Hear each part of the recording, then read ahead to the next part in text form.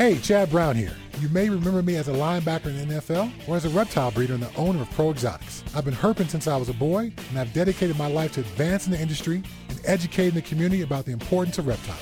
I also love to encourage the joy of breeding and keeping reptiles as a hobbyist, which is why my partner Robin and Markland and I created the Reptile Report. The Reptile Report is our online news aggregation site bringing you the most up-to-date discussions from the reptile world. Visit thereptilereport.com every day to stay on top of the latest reptile news and information. We encourage you to visit the site and submit your exciting reptile news, photos, and links so we can feature outstanding breeders and hobbyists just like you. The Reptile Report offers powerful branding and marketing exposure for your business, and the best part is, it's free. If you're a buyer or a breeder, you gotta check out the Reptile Report Marketplace. The Marketplace is the reptile world's most complete buying and selling destination, full of features to help put you in touch with the perfect deal. Find exactly what you're looking for with our advanced search system. Search by sex, weight, morph, or other keywords, and use our Buy It Now option to buy that animal right now. Go to marketplace.thereptilereport.com and register your account for free. Be sure to link your Marketplace account to your Ship Your Reptiles account to earn free tokens with each shipping label you book. Use the Marketplace to sell your animals and supplies and maximize your exposure with a platinum ad. It also gets fed to the Reptile Report and our powerful Marketplace Facebook page. Buying or selling? Use ShipYourReptiles.com to take advantage of our discounted priority overnight shipping rates. ShipYourReptiles.com can also supply you with the materials needed to safely ship your animals successfully. Use ShipYourReptiles.com to take advantage of our discounted priority overnight shipping rates, the materials needed to ship your reptiles successfully, live customer support, and our live, on-time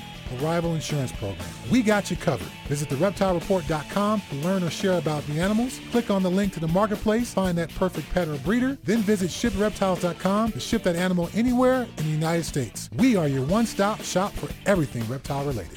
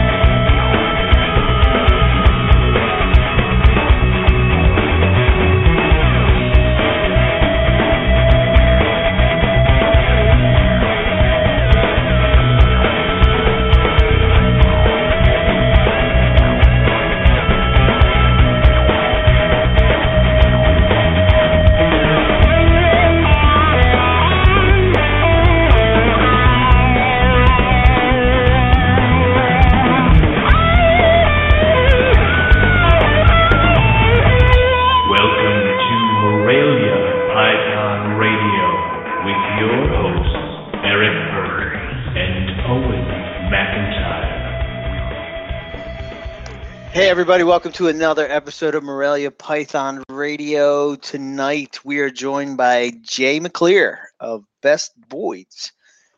Jay has some really cool, exciting, dare I say the word, dinker projects. A word that's only uttered in the Royal Python world.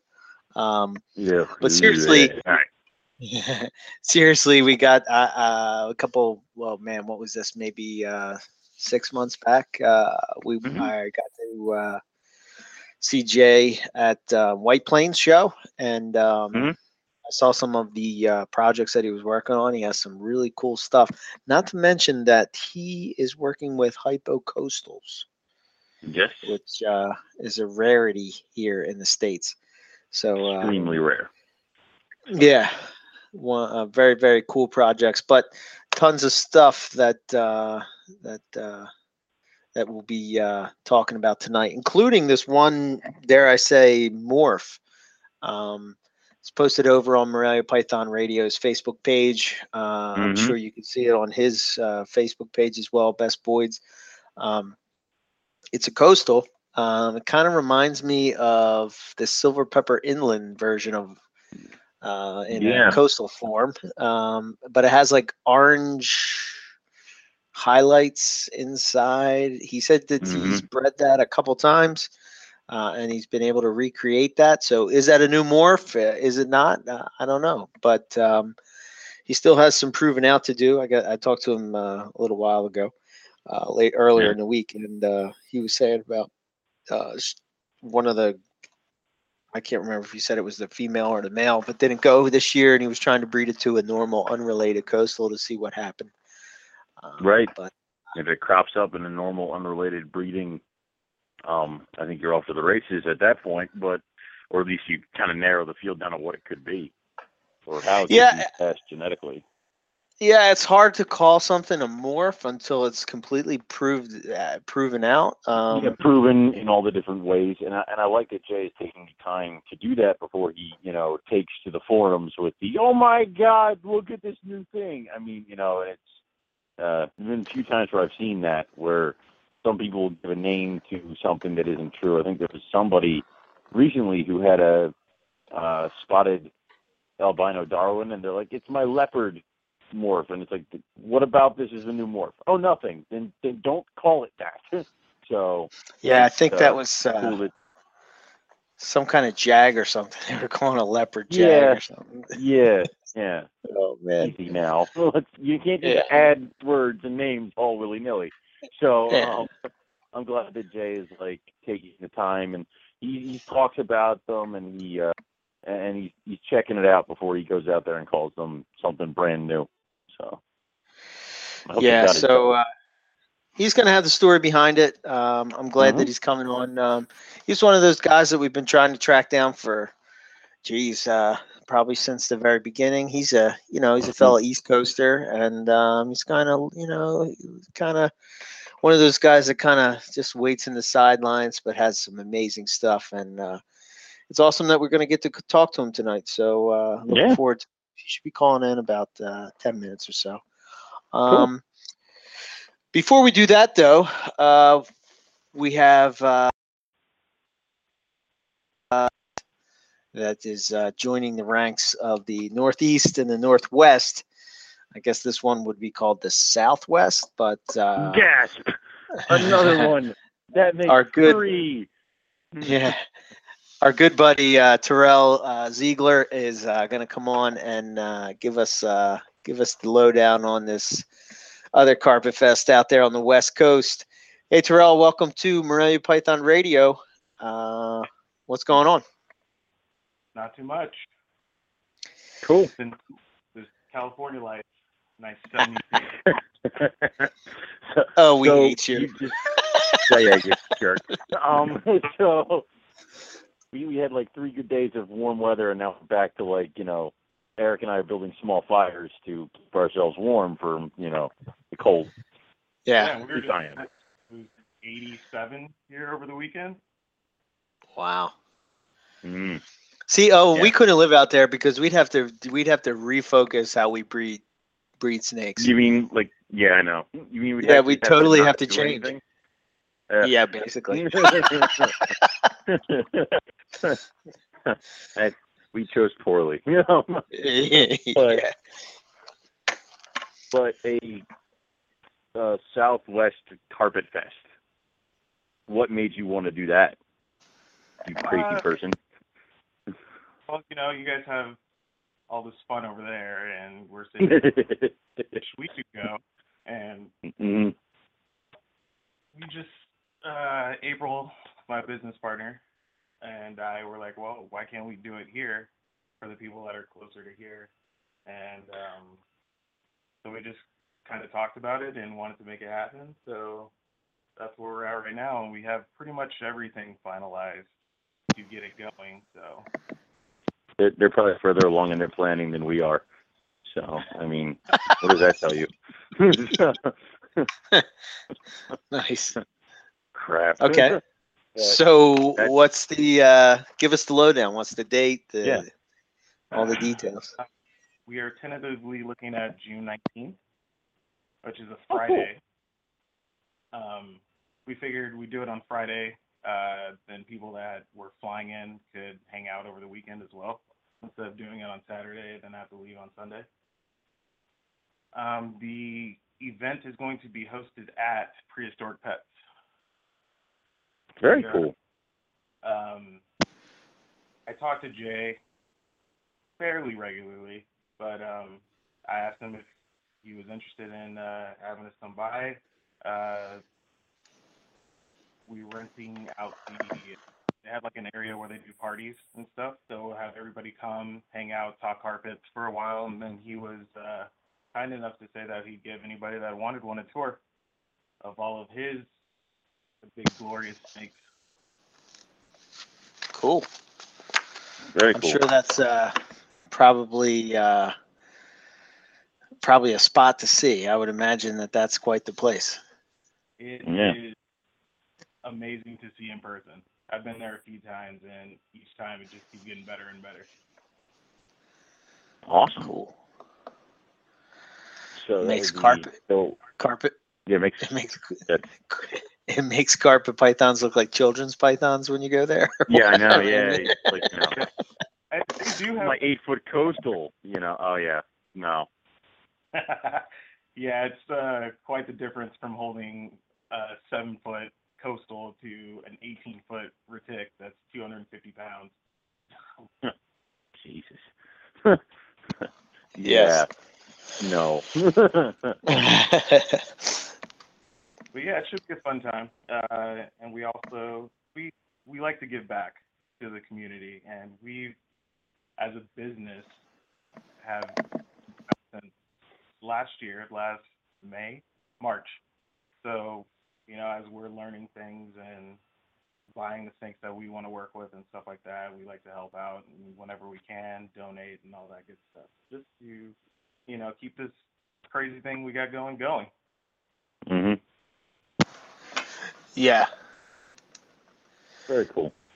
So, if somebody was interested in either helping out or asking what food they got to bring, or I assume you guys are going to have an auction, correct? Yes. I'm working on the form for it now for who wants to bring what and all that stuff. Okay. It'll be on our site at designerexotics.net. I'll post it on Facebook as well. We're on Instagram. I'll put it pretty much anywhere and everywhere just to get the word out. And then keep it turned up. Cool. So, obviously they would try to just get in contact with you with all this stuff about trying to get things planned together and getting rolling in the right direction, right? Yeah, anybody can contact me on Facebook, Terrell Ziegler. You can go on our Facebook page, Designer Exotics, just shoot us a message, or our email, designerexotics@gmail.com. And you said it's going to be on a Friday, so if I ship Eric to you guys on a Thursday, will you guys be home to receive him? You jerk. Shut up. This doesn't concern you, Hobbit. I have to make sure someone's there to sign for him. So, yeah. Okay. Good. Yeah. Since I'm going to the West Coast, I'm assuming I don't need a heat pack, which is exactly. Which is a good thing. No, I gotta put in the lower ones because this way you can stay warm until you get out there. Come on, no Right. shipping. Yeah. So good point. Awesome. Well, that's cool to hear, man. I'm glad to see you, taking the initiative, and I think that will be awesome. Now we just got to talk about what the hell is happening in the middle of the country, because now we've got the East Coast, now we've got 2 out West. Where the hell are you guys in the middle? Come on, do something. Well, what about the Southeast too, man? Waiting for Florida is pretty much the reptile capital of the world. Well, I should say the U.S., not of the world. Yeah, easy now. But, so yeah, they'll get it together. They'll get their acts together, I assume. So cool. Carpet Fest popping up all over the place. Yeah, man, that's awesome. So yeah, if you send me the info, I'll put it up on our pages as well, and we'll get the word out there. Yeah, definitely. Cool. Sweet. Well, I appreciate it. And any time you guys have updates or anything like that, just feel free to let me know and pop on, and we'll get the word out. All right, sounds good. Yeah, we'll be in touch. I'll probably finish finalizing stuff over the weekend before I'm out of town for work. And then I'll shoot you guys both a message or put it up on Facebook or something. Okay. Sounds good. Awesome. Appreciate it. Yeah, Thanks, no Terrell.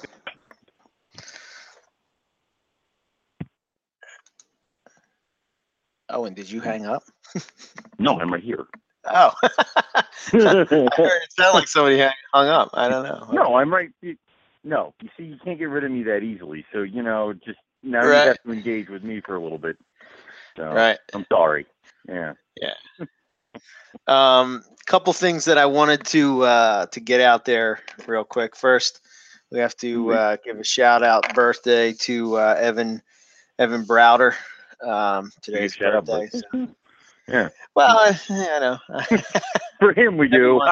So every once in a while, if your birthday ends up on the day of the show, then you get a birthday shout out. How about you that? get a birthday shout out. Yeah. Right.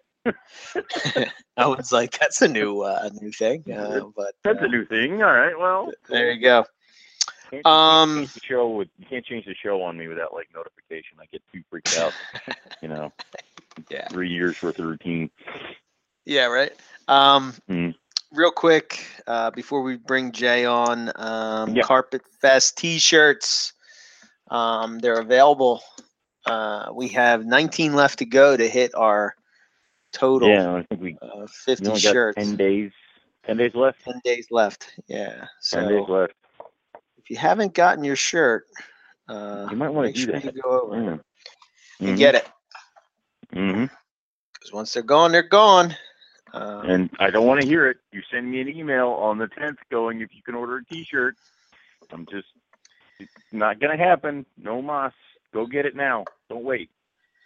Yeah. So, we'll give some updates on Carpet Fest when we get to the end, but on our Carpet Fest. I was pretty lucky the other day. I hatched out. Man, that was the quickest incubation I've ever seen. Good Lord, we gotta stop the show and start over again. Yeah, hang up, scrap it, do it again. Start it again.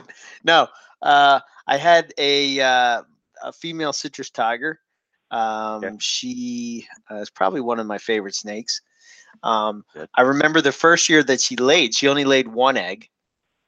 Oh yeah, I remember that. Last year she laid 4 eggs, and this year she made it to 7 eggs, but 2 of them were slugs. But that's okay. Yeah. Yeah. I mean, I don't like big clutches. She's a smaller female. I mean, she's actually one of the ones that actually eats pretty regularly. What was the thing we said to each other this year? And I'm like, oh yeah. Your boy, like your one male got like 2 females. I'm like, he gets a rat. And then you're like, and then you said, and then he doesn't get another one until August. I'm like, August, power feeding, are we? So it's like, Yeah, yeah, it's kind of crazy, but I think I have my feeding finally dialed in. Like, I think you do too, because you're doing well, man. Yeah, the first year, let's see, the first year I didn't do it. I kind of fed too much. The second year I didn't feed enough because I was doing that whole ambient thing. Yeah. The next year, and I didn't get anything that year. And then the next year I upped it a little bit, not enough. I got some clutches. But this year I pretty much have it dialed in. So it sounds like it, and you're doing quite well. I'm glad you're doing well. Now you stop trying to tempt me with the stuff that you're producing because it's working. All right, so knock it off. Yeah. Well, I know we're taking up some time here, but we are. I'm curious. I have no idea what a well, no, it would be a caramel zebra tiger jag would even look like. But I can't It wait would to look see. freaky. Yeah, I don't know. I'm thinking like it's going to find reduce the pattern. Well, that's what you always wanted, is the reduced pinstripey kind of pattern. Yeah. So, and then the fact that they're all going to be caramels, that's cool. So who knows? Maybe I'll get some caramel tigers in there. Granted, they won't be the ones that'd be out there. They won't be pure coastal. They'll be. I don't want them anymore. Yeah. Yeah, but nope. there's no. There's no. What do you call it? Coastals and jungles are the same thing anyway, my friend. Stop it. So Stop it. No. It's true. It's true. It's in the book. Enough of you. Anyway, let's get this show on the road. Yeah, let's get Jay on and get it going. Hello, Jay. Welcome. Hey, how you guys doing? We're doing great. Glad to have you, and we're ready to talk some carpets. Oh, that's interesting. Let's do it. Fantastic. Yeah. Jay, why don't you just kind of give us a little bit of an overview of how you got into reptiles and the hobby altogether? Well, it always goes back to your childhood. I'm sure it does with most people, where you're a kid, you're up finding garter snakes and water snakes and eastern milk snakes, and you develop that fascination as a child, and I'm sure you guys did the same. Correct me if I'm wrong, but that kind of lingered for a long time with me. Anything in the herp world, salamanders and frogs and turtles, is always fascinating to me. And the traditional thing in the spring, you'd go out and catch some things and hold on to them for a while, and then in the fall just let things go.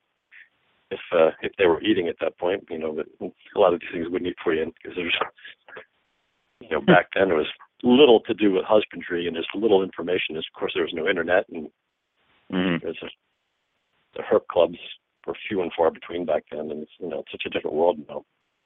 But so I got away from it for a little bit of time, and then years and years ago, this guy named Jay Jacoby opened up a reptile shop in I guess in Willow Grove, Pennsylvania. And I happened to stop in there one day, and I just was blown away by all the stuff he had in this little shop. And, stuff I'd never even seen or heard of. And it just brought back all those great memories from being a child. And I was like, oh, my God, what am I going to do? And then I bought a California king snake from him, and then the Nocatee corn snake. And he had carpet pythons in there. And at that point, nobody was breeding carpet pythons, and I remember he hatched out a little clutch of carpet pythons back then, and I thought they were the coolest snakes I'd ever seen. And the rest is history. I just got another snake and another snake, and you know how that goes. Of course. We're still you guys. Yeah, right. Oh my gosh! And then you study them, and the more information comes out, and more people become interested, and you pass on more information, and people sit down and talk about things, and start to understand the snakes, and how to create the proper habitats, and then you develop this thing. Wow, maybe I could breed these things. And of course, that's where we're all sitting right now. We love to breed these snakes. And it's just an ongoing fascination with those animals. And, I know we all share the same opinions on these things. Otherwise, we wouldn't all be sitting here talking about it. Yeah. We'd all be doing something else. Yeah, something more constructive. Yeah, something. I was going to say that, but yeah. Let's be honest. Yeah, I completely agree. So, what led you to Morelia? What kind of drew you to them? Well, I was once again going back to Jay Jacoby's shop in Willow Grove. I just loved the look of the carpet pythons, and the shapes of the heads, the long, slender bodies, and I knew they were big, but not too big. a manageable snake to have in your house. And he also had boa constrictors. And of course, all kids love boa constrictors. Of course. He had Suriname red-tailed boas and Guyana red-tailed boas, which really, really fascinated me because they were just taking the boa constrictor to another level as far as beauty goes. And they were more rare. And this is way before all the morphs came out. This is way before the albino boas and pastels and all that stuff. There's just boa constrictors, basically. So, I got into the boas a little bit. I started with some Brazilian red-tailed boas, which were my favorites. The red-tailed boas are scattered all throughout South America in different locales, have different looks and patterning to them. I successfully I bought my first pair of Brazilians from a guy by the name of Steve Hammond down in Maryland when they had that very first Maryland show down there outside of Baltimore. And, that's when the shows were really exciting because they were so few and far between. You'd have to wait 6 or 8 months to go to a show. And when you went to a show, all the big breeders were there, and they brought all their great stuff. And it was just so much fun to go to shows back then. And I don't know if you're cool with that. Do you guys remember those days? No. I wasn't even. Well, I wasn't plugged into reptiles till college, so I got in right when there was a show every month or every other month, and now there's like one every weekend in a certain tri-state area. So there's too many. Oh my gosh, it would be nice to go back to fewer shows and far between. Oh man, that's the truth. Yeah, I remember there was a show in Sellersville, Pennsylvania. That was a big one. It was a tiny little show. Guys from all over, from the Mississippi east would all come to this little show in Sellersville, Pennsylvania, and just bring outrageous stuff, and it was just so much fun to go to these shows. Like once again, every 6 or 8 months, maybe once a year, you'd go to a show, and then the Sellersville show turned into the Pottstown show, which I guess it was an annual show for a while. And do you remember that show, the Pottstown show? Well, they stopped it, and then they tried to bring it back to life recently. Oh, I didn't know that. Yeah, they did it in near Hatfield, Pennsylvania. Oh, they tried to kind of breathe some life back into it, and then it went for like 3 shows and very little attendance, very few vendors. And it just eventually ended up dying. And so they haven't done it now for probably almost a year now. They haven't done it. I vended it once and then never did it again. So really, yeah. But they were trying there for a little bit. Yeah, well, maybe it's a good thing it died. There's so many shows at this point. Oh my gosh. Yeah, everybody's trying to start up a show at some point somewhere.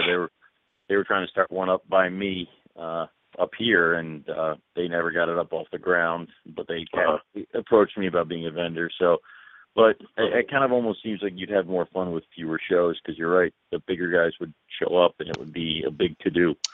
So. Oh yeah. Yeah, but there still are obviously some big select shows which a lot of people show, like the White Plains show, the New York Metro show. Of course, a great show. And and the Tinley Parks and stuff like that. That's a very big show. Yeah, that's huge. That's kind of taken the place, I think, of the show down in Daytona at this point. It's the biggest show. I would agree. But anyway, Jay, can you give us a brief overview of your collection? We're going to go into detail a little bit later, but kind of how many snakes do you currently own, and then what species are you working with? I guess I'm probably in about that 150 snake range of varying sizes, sub-adults to adults, lots of little babies from last year. Yep. And, we all have our holdbacks, which we'll never let go, And oh, man, that's a problem sometimes. Yeah. Oh, yes. Ask Eric, he hasn't let any go. So... Yeah, I'm such a hoarder. Oh my gosh. We should just all have one show, the holdback show. Everybody brings their holdbacks to sell. That would be a great show. That would be a fantastic show. I would not spend any money unless I went there. I mean, come on. Right. Oh my gosh, that's awesome. So yeah, but I have a mix of carpet pythons, some womas, and some, of course, some boa constrictors, from Suriname red tails and Brazilian red tails. But my focus lays mostly in the carpet pythons.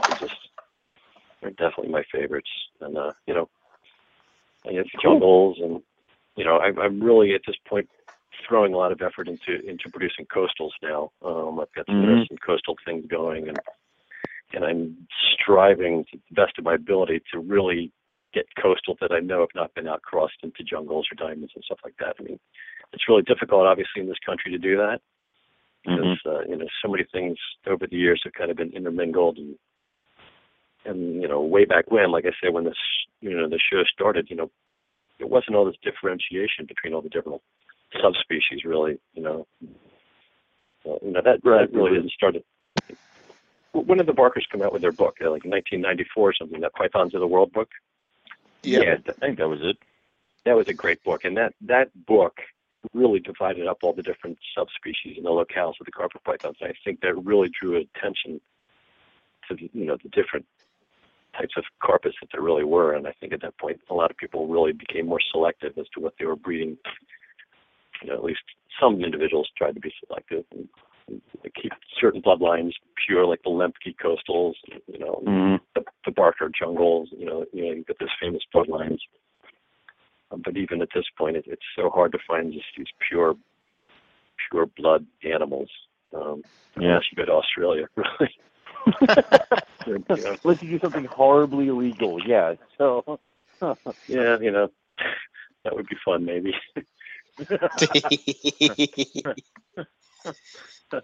Yeah, but, I also, once the Darwins became available, I jumped right in the Darwins because I really fell into love with the Darwins. I actually, once again, thanks to the Barker's book, they had Darwins in there, and that albino Darwin that was in there. I said, one day I'm going to have these things no matter what. And they did become available. I jumped on that, and I wanted to make sure that I waited for the pure Darwins to become available because I knew they were bringing in some mixes from Europe for a while, but I held out. I waited for the Darwins, and now I, along with the coastals, I really want to try to selectively breed just normal Darwins because I think they're just absolutely spectacular animals. They are cool looking. They really are. Everybody has their favorites. But... Speaking of Darwins, did you see that Darwin that was on Facebook today? The one that looks like it was like completely black with like a gold stripe down the back. Did you guys see that? Oh my gosh! I've not seen that. No. What the hell was this? You didn't see that, Owen? I can't believe you didn't see it. Thinking, well, I was working today. I mean, what were you doing? That was awful. Wow. Hold on, I'm going to see if I can find a picture of it and try to share it on the Facebook. Is it on the pick of the week? It would be on the pick of the week, wouldn't it? No, you got it. Let's find that. I'd love to see that. Pick of the week. Yeah, it was wild looking. It reminded me of a ball python morph, but I can't remember what kind it was. But man, this thing just looked wild. Like I never seen anything like that. I remember the first time I did Tinley. Here it is. Let's see. Oh, it is on the pick of the week. It's Andrew. Oh, I just lost it. Oh God! Give me the answer. And you should be talking now while I'm looking. I am talking. Oh, I see it. It's very reduced in pattern. It's got some blotches. It looks almost completely very dark in color. I like it. I dig it. It's kind of another way, and that's what I kind of like about certain Morelia and why I kind of like what Jay's doing with his coastal project is that there's no morph, but where he's line breeding and he's very particular about his coastals, and he's getting really good animals from pure bloodlines to make just slamming coastals, which I'm always all for. And the Darwin in there being that it has like barely any color and very little pattern is just awesome. I would love to see them try to, line breed that and see what that does. Wow. It'd be That cool. sounds interesting. Yeah. Yeah. I'm gonna share it over on on my timeline. Okay. And I'm gonna put it's Andreas Lobrand. Yeah. I probably said that wrong because It's really pretty. so it must be in Europe. Anyway, it just goes to show you the potential Well, of what you can do. I mean, we've done all this stuff with jungles. I mean, if you look at wild-caught jungles or wild-type jungles compared to the ones that are hatched in the United States, they look drastically different. So there's nothing saying that you can't do that with coastal IJs, Darwins, things like that. So, yeah, I'm all for that. That's tough. I've subscribed to that idea for quite a while. There's a lot of that's why I don't have a whole lot of jungles in my collection. I think they're beautiful and whatnot, but I'm trying to have that same refinement that's been done with them into the other carpet pythons, and I think that's when you're gonna really start to see things pop and shine, and then especially when you're gonna breed those base, base carpet pythons, like the different subspecies that have been selectively bred into the morphs. Good Lord. I mean, look what zebras have done, oh my gosh. Yeah. I mean, if you look at the first zebras that came into the States, they weren't the prettiest. And already there's some really nice zebras out there. Selective breeding. Yeah. It changes things a lot. It really does. Yeah. Yeah. I would totally agree with that. That's one of the, I don't know. That's, I think sometimes that's what's going to take us a little while to get people's attention, because I think with some of these morphs, it's kind of like you're kind of plugging them. We're just plugging them into, these different things. And, like it just take like, I don't know, take a granite, imagine plugging that into like a GQ or a PC line IJ or,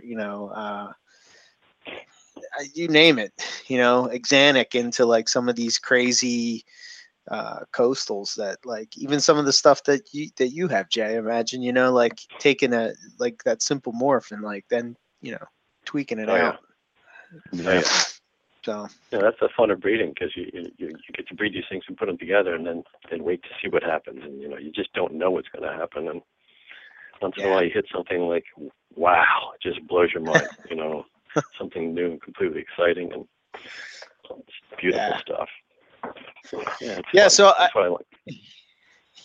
So it's I wanted to talk a little bit about that with some of the stuff that you're doing. You have quite a few projects that that go in that route. A lot of people make fun of me because I say that you could take, well, let me put it this way. I see these guys that deal with, we call them royal pythons on the show, but I see these guys where they'll pick over all these different animals and they'll look at something to us that would look like a normal looking, ball python, and they're able to pick out these traits, and then they put them together and wow, they get this crazy stuff. So my thinking is that you would be able to do the same thing with carpets, but a lot of times people just kind of chalk it up to variability. Oh, they're just variable, which I know that we really don't have a whole lot of, wild caught stock that we're dealing with. I get that. I understand that. But is there projects that we could be breeding that we're not because we're just chalking it up to variability? So when I was at White Plains, I got to see some of the stuff that you were working on, and I was quite impressed. And I want to talk about some of it. So I guess the coolest thing is that you have this coastal carpet that is kind of, I don't know how to describe it, but it's probably one of the coolest looking carpet pythons that I've seen. So maybe you can give us some back history. What's the story with it? What breedings have you done? And for anybody that wants to see it, yeah, you can go over to Jay's Facebook page, Best Boids. He has it over there. Mm-hmm. It's also on Morelia Python Radio Facebook page to see what we're talking about. So, lay it on us. Okay, so a few years ago, I was down at the Daytona show, and one of the vendors there had a bunch of normal coastals, but he had these supposedly normal coastals, but he had these two that were just very different. They came out of this clutch, out of all these other ones, and the one was very strange. I have a picture of that animal up on my Facebook page, up on the little icon that you use, I guess, your profile picture, I guess you call it. That's the little male that I picked up. He didn't know what it was. He had astronomical price on it, and he was calling it a granite, and he didn't know what to call it. And I knew it wasn't a granite, especially since it was a coastal. And this is going back a few years, so granites weren't all over the place like they are now anyway. And I just knew something was up with this animal. And he had, like I said, this is the male that was the strangest, and he had a female that was somewhat strange as well. And I just had a hunch that something's going on with this thing genetically. It's just not your typical random patterning. So I thought about it. I talked to the guy numerous times throughout the show. And I went back and forth, and he wanted a lot of money for them. And he ended up not selling them by the end of the show, which totally blew me away. And once the show was done, I know he walked away with them. I know I'd see him again, and I spent many nights just pondering, laying in bed, thinking about these snakes. Why did I buy them? So I waited until I saw the guy again. I knew he would have them, and then I was happier than the pig in you-know-what when I saw that he had them, and I just made him a deal, and we came to an agreement, and I got these animals, and so I raised them up, and lo and behold, I was able to breed them. And he brothered back to his sister, and first clutch I produced was 11 babies, and every single baby was aberrant, so to varying degrees. One of the more aberrant ones, obviously, is the one I have pictured on my Facebook page. That's one of my original litter. I had some others that are equally as crazy, if not more crazy, which I have not posted pictures of yet. But definitely something going on there. So that was, I think that was 3 years ago. 2 years ago, I moved to my snake room, and I changed my whole setup. And I had not such a great breeding season, but I was still able to produce a small clutch pairing again. And once again, every baby was aberrant again. Once again, to varying degrees, some more aberrant than others, but they all had some kind of aberrancy. And then I think I only have 5 babies from that clutch. And last year, I produced a very small little litter from the parents, and I had 4 babies. 2 of them never ate, but I kept 2, and both of those are aberrant. The big issue I have so far is I've not been able to outcross that animal to really see what's going on. I've tried every year, but it just never took for the past 3 years. So I'm hoping that maybe I was able to do that this year. The female looks like she's very gravid right now. I'm just waiting on her. I outcrossed her with a male coastal that I know has at least a 20-year lineage of pure coastal. It's a Lemke coastal. So I'm trying to the best of my ability to really keep it coastal as much as I know. So we're really going to have to wait and see what happens this year. And then at least I'll know more about the genetics on these animals, whether it's a simple recessive or predominant, something like that. So we're waiting to see. But they're really great. They're really hardy animals once you get them eating, and they're completely unproblematic, and they're just crazy different, as you can see. That's awesome. Yeah.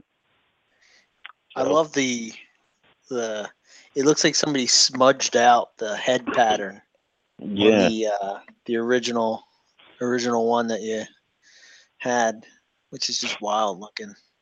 Well, that's one of the traits on these animals. All of them have somewhat aberrant head patterns, to varying degrees once again, but none of them have a normal, like a typical pattern on their head. So can't wait to see it. I'm really hoping that female drops eggs and successfully has some of them just to see what comes out of them. I'm really chomping at the bit about that. But it's definitely genetic. So we'll see what happens. That's cool. I mean, hopefully, man. What? Well, let me ask you this: like, what is the feeling like? Knowing that you have this project that basically could be something new in the carpet python morph world. Like, what's that feeling like? Yeah. As you could probably imagine, I'm extremely excited because, as far as I know, it's all coastal. It's pure coastal. So, and that's another thing I'm leaning into. I'm trying not to outcross into different subspecies of animals at this point. Most of the stuff I'm doing, I'm going to keep my albino Darwins, and I'm going to keep my coastals. But the thing is, I can breed this into the tiger lines or the jaguar lines or the axanthic lines, and I also am working with true hypocoastals as well. Some of you probably know that. Which is fantastic. Yeah, so I've got all sorts of different lines where I can move all these things all within the coastal realm and keep them all coastals, and whatever happens to them outside of my world of snakes is obviously it's going to be interesting as well. But at least I'll be able to keep everything coastal. Right. I'm very excited about that. Who knows? Wow. What's going to happen when I breed that into a jaguar? That's just going to be outrageous. I think we'll see. Yeah, that would be cool. And even then, just to see the different combinations within coastal, that kind of aberrant patterning with Axanthic would be awesome. They're already awesome on its own. Add that stuff with some jag stuff going. It would look killer no matter where it goes. So, oh my gosh, very excited to see what you do with that. So, yeah, it's going to be fun. I got a lot of work ahead of me over the next few years with this, but it's going to be a wild ride. I think. Well, me and Owen will both be knocking at your door when you have some available. Yeah. That's cool. Coastals are my bread and butter, so. I've had almost 800 views of that picture since yesterday. I'm sure it's generating a lot of interest, which I expected it would. But you got something that's it's kind of, you very rarely see that kind of thing happen in the outside of Australia, but well, somehow somebody in Australia got a picture of one of these snakes and was tossing it around one of their forums, I guess last year, and nobody had ever seen anything like it, even in Australia. Which, that's what I was looking at, as far as what they were saying. People were like, "Wow, what's that? Where is that? Who did that?" It's like, so it's pretty interesting. It's exciting. That's really cool. And I mean, imagine if you were the guy who sold them to Jay, and then you realized that all of a sudden they were something completely, insane. So, it was a gamble. It's a big gamble. You get into something that you just don't know. Yeah. I can relate for the, I have this melanistic type IJ that right. I firmly believe it's genetic, but I don't have proof. And I think it's going to work to where when you have the end, I don't know if you would say the super form of it or whatever, is going to be like an all black snake, which an all black carpet python will be wild. Nice. Well, you've seen that all black jungle, haven't you? I mean, that thing's crazy. Yeah. What do they call that? The panther jungle? Is that what they're calling that thing? Oh my God! That. I recognize that conversation. That is a snake that I will probably sell my kidney for at one point or another. So it's something about an all black carpet python just speaks to me. So they will be mine eventually, but done. Jay, I don't know if you caught this today, but they have an albino coastal now in Australia. Yeah, I've heard of this. I heard about this about 4 years ago, actually. Yeah, but it's like, and now apparently they're making hets, which is awesome for people like me and you, Jay, who don't really want to mix things. This means I can do more projects in 10 years. So when Yes. they get here, so it'll be, pure coastal sun glows, pure coastal. The hell else is there? Snows. Yeah, done. I'm cool. Awesome. So it'll give me something to do 10 years from now. Oh yeah. I really Never think gonna out have. of all the, I don't know what you guys think, but I think out of all the subspecies of carpet pythons, I think coastals probably, jungles would probably be next, but I think coastals probably lend itself to these different directions that you could take them in. I mean, they look so different depending on where they're from or what line they're from, and Right. I mean, it's just such a crazy palette of color and pattern and to Oh, work yeah. with. Oh yeah.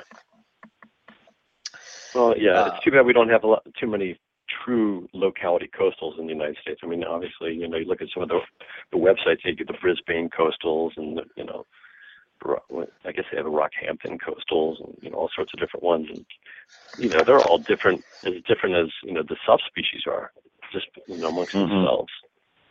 I have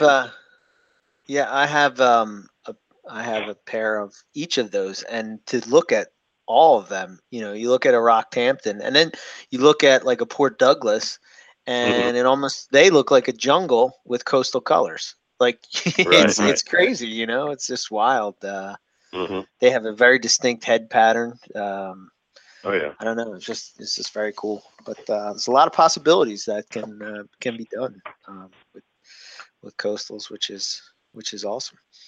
Oh yeah. Any other projects that you got going on as far as coastals go that working with? Well, I did mention I had the hypo coastals, which I lucked out in getting them a few years ago, but they've been it's been not so easy to breed them. I know my female's not going to go this year. I had two males just vigorously breed her all winter, and she's not showing any signs of being gravid at all, unfortunately. No, that's another one that Eric and I would have been front row for. Yeah, I've got a bunch of people waiting for those animals. I know. I have two from a very, very small litter I produced a couple of years ago that I'm raising up, and they're both. I posted one actually on my Facebook page. They're starting to look really nice, and I think the one that I posted is a male, so I'm going to try to get him to size to breed his mother hopefully next winter, and we'll see what happens. Cool. And then I've got the Xanthic coastals, which I really want to breed that into the hypo. And I'm really excited about that. Yes, please God. Now, do you work with caramel at all?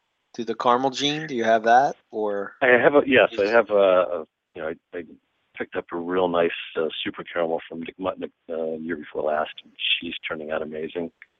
Okay. A caramel female that I thought was going to go this year. I better do a tiger jag, but I don't think that went either. I changed some things around in my snake room this year to experiment, and I'm not sure I did the right stuff. So we'll see. Ain't that always the way? Yeah. How does the hypo compare to the caramel? Like, very different. What I might do? I might take a picture of the two side by side and post them on my Facebook. That would be awesome. And I would love to see the difference of once they are both bred to the Xanthics. Like I'd love to see a super caramel Xanthic next to a hypo Xanthic and see the differences between the two. So I know that they've been kind of saying that caramel is kind of like a cheap way of getting to hypo, and I'd love to see how close we're getting, or could get, if there's any difference. Well, I definitely think it's definitely a form of hypomelanism. Yeah. It's just obviously when you breed caramel to caramel, you get the supers, and then it really shines at that point. You're very rose black. For hardly anybody, as you know, you produce some really nice super caramels yourself, Darryl, in this past season. They're beautiful animals.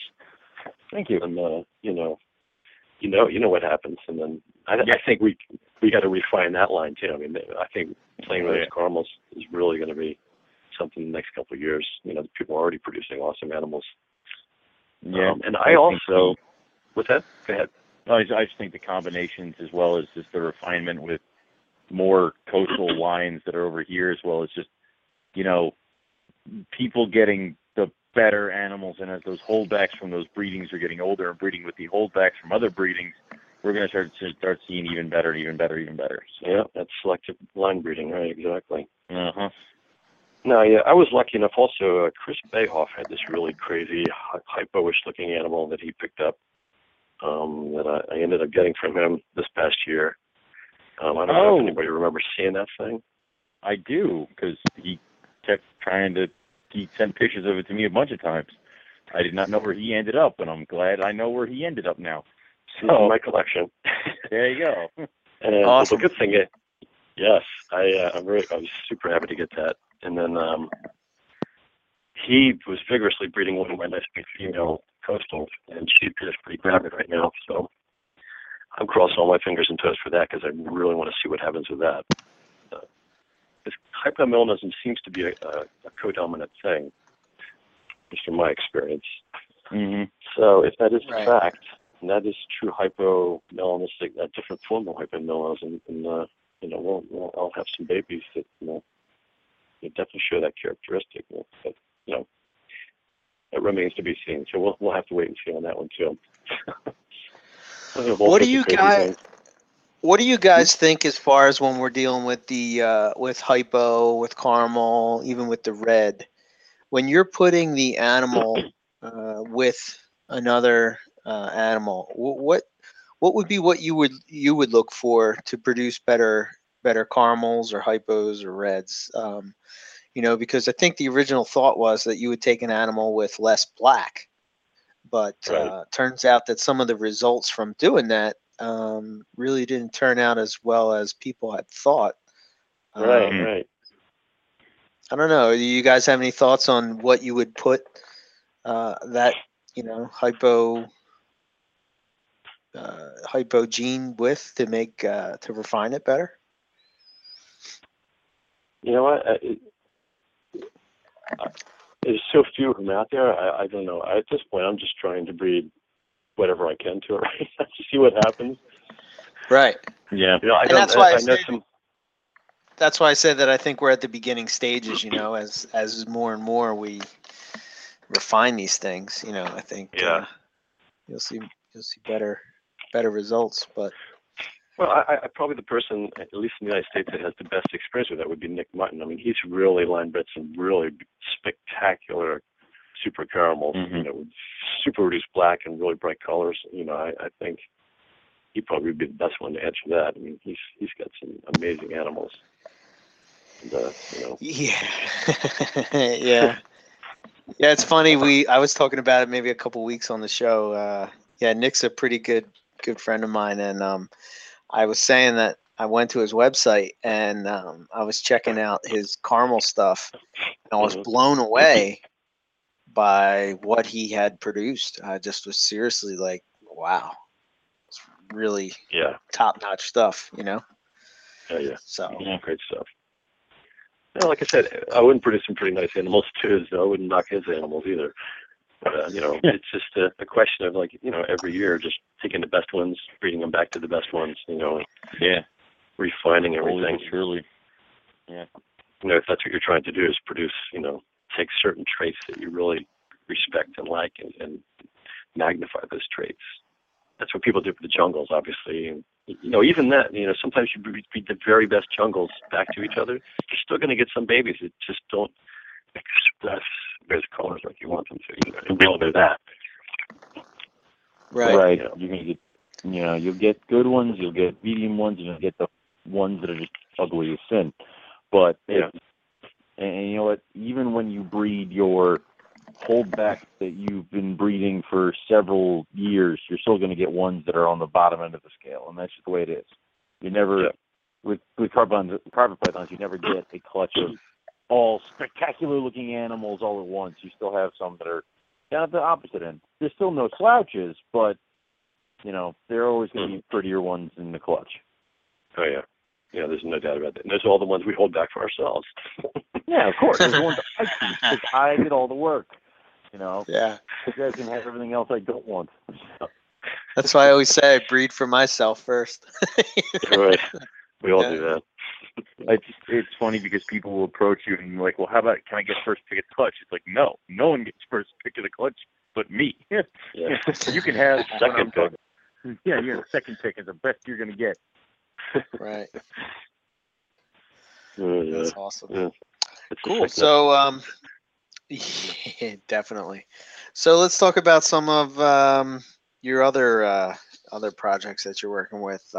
You said you were working with the Darwins. What's your deal with that? I remember, I think I first met you at Tinley Park, and I was there at the table with David Diamond, and Oh, he yes. had picked up this Darwin that was almost hypo looking. And I remember texting Nick, and I was like, Nick, I can't believe that he got because what had happened is Nick had contacted me and contacted Dave, and I think he contacted a couple other people about that clutch in particular.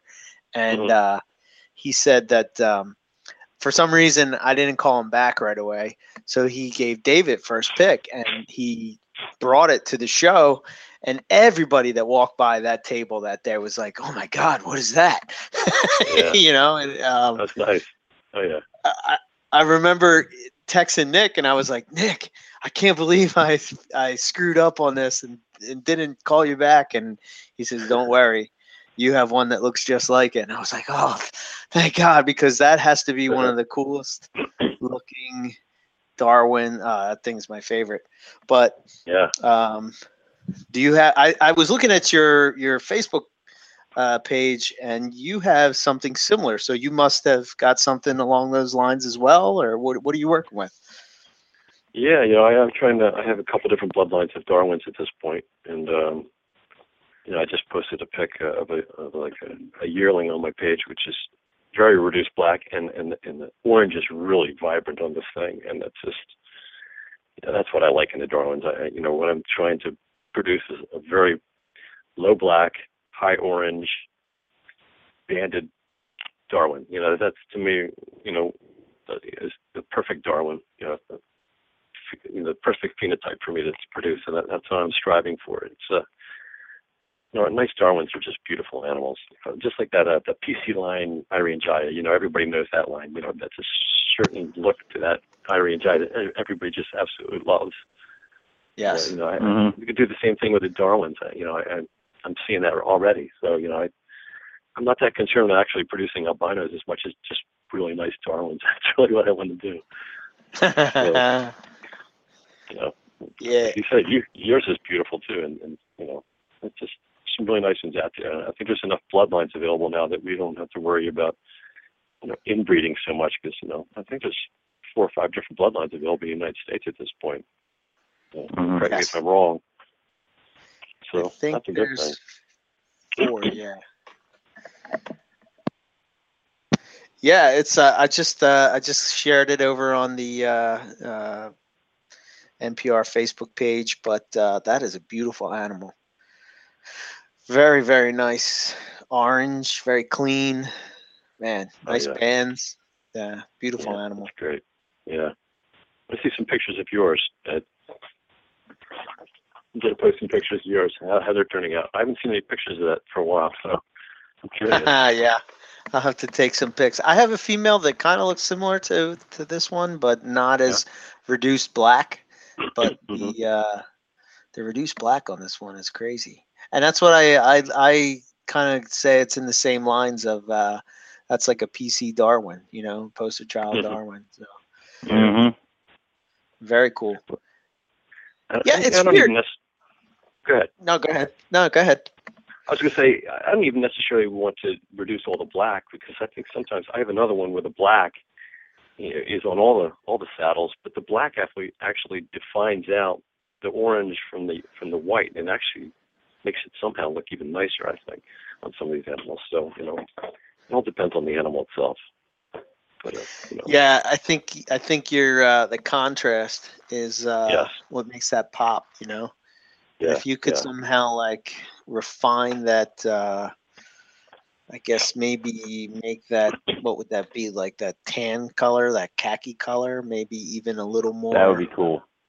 Brighter, man. You would. Yeah. So much that you could do.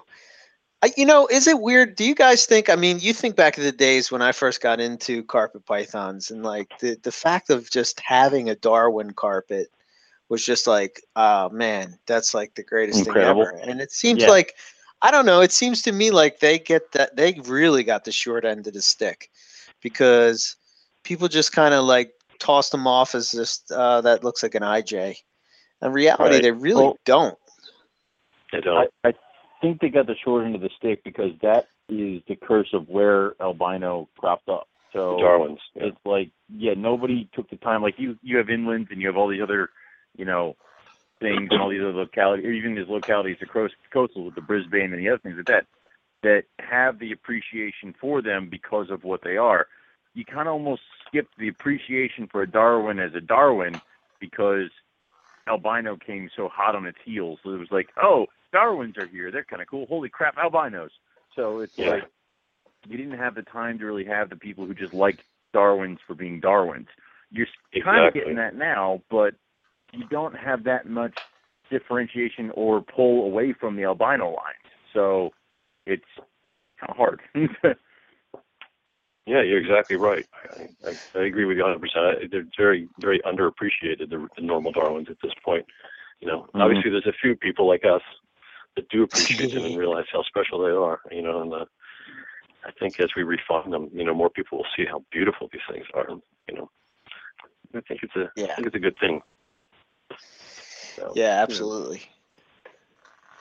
I was my idea is to go more in the striped direction with the Darwins. I think that that color, but striped.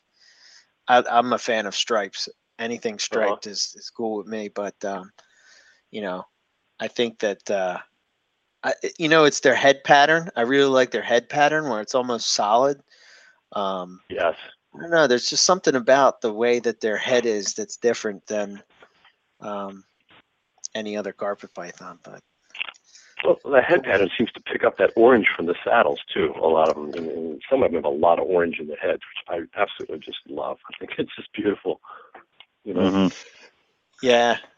I'm looking at this close-up shot of that. I don't know if that's a male or a female that you have in the pic, but you can actually see in the head that orange, which is wild looking.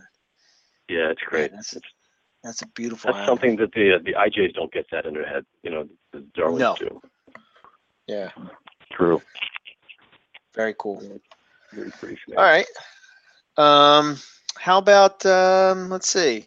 One of the other things I noticed on your Facebook page was IJ Jags. Are you still working with them? And I see that you were going towards trying to make a perfect black stripe down the back of the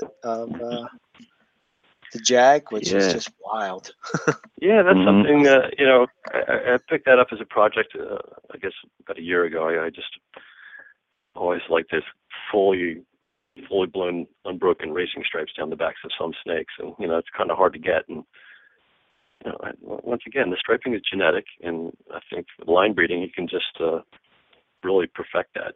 Or reduce saddles on the side with a jet black stripe down the back, so we took an El Marco marker right down the back of the snake. And I know what's that? Bill Stegel has produced some jungle jags similar to that, and they're just stunning animals. Yes. So that's something I've kind of been leaning into. I'm not sure I'm going to stick with that project because I've got all these other projects going on. But once it's that line breeding, it's just you can really produce some really nice stuff if you put the effort into it. Yeah. Yeah. The cool thing is that in the non-Jag offspring, you also have that black stripe that goes. I guess on this one, it's probably 3/4 of the way down to the back. It's a solid stripe. Yeah, it's beautiful. That actually even looks nicer than the Jag when you put them side by side in the light. It's really, really a cool animal. Very cool stuff. You hardly ever see that black stripe go down the back of carpet pythons. In just the straight offspring. So again, like where that would be a something that I guess stood out to you and you selectively bred for it. That's it's pretty awesome. It's fun. It's fun to find weird things and to play with these things and perfect them. That's what I kind of like to do. I try to look for the stuff that nobody else is playing with, and and take it to another level. It's kind of fun to do that. I like that idea. I mean, that's the road less traveled kind of thing you can have, and it's almost like I think it's almost like you're saying that you think this thing is cool, and everybody else is going to get hit to your trick eventually. But until then, you're kind of like the only guy playing with it right now. So yeah, it's kind of the way it works for me. I just look for the underdog snakes, I guess you'd say. The less popular ones, yeah. Cool. You turn them around. And I also have go ahead. what was I going to say? Like you're saying, we're talking about this stuff that nobody else is playing with. I have those supernova jags, which are kind of unusual animals. They are. What's the story behind them? Anybody remember the guy Randy Mackey, I believe his last name was? I do. From New Jersey. I actually do. Yeah. Yeah, he produced the very first litter of these supernova jags, and everybody just went crazy over these things because they were so unusual. And supposedly he picked up these animals that theoretically they were an undescribed subspecies of carpet python. It was theorized to come from Papua New Guinea. That's what that was the conclusion after all the hubbub was, raised about them. And, the name supernova came from, New Guinea used to be called Nova Guinea. Right. A lot of the older maps, and people thought these are super snakes from Nova Guinea, so they coined their name supernova. I think it was coined on RoreliaPythons.com, way back when. Well, back a few years, but they're distinctly different animals because the babies are completely different than the other, IJ jags I've ever seen. The babies come out, a lot of them almost white, and it's super nice ivory white, and the patterning is different on them, and a lot of them are very aberrant patterns and very strange head markings on them.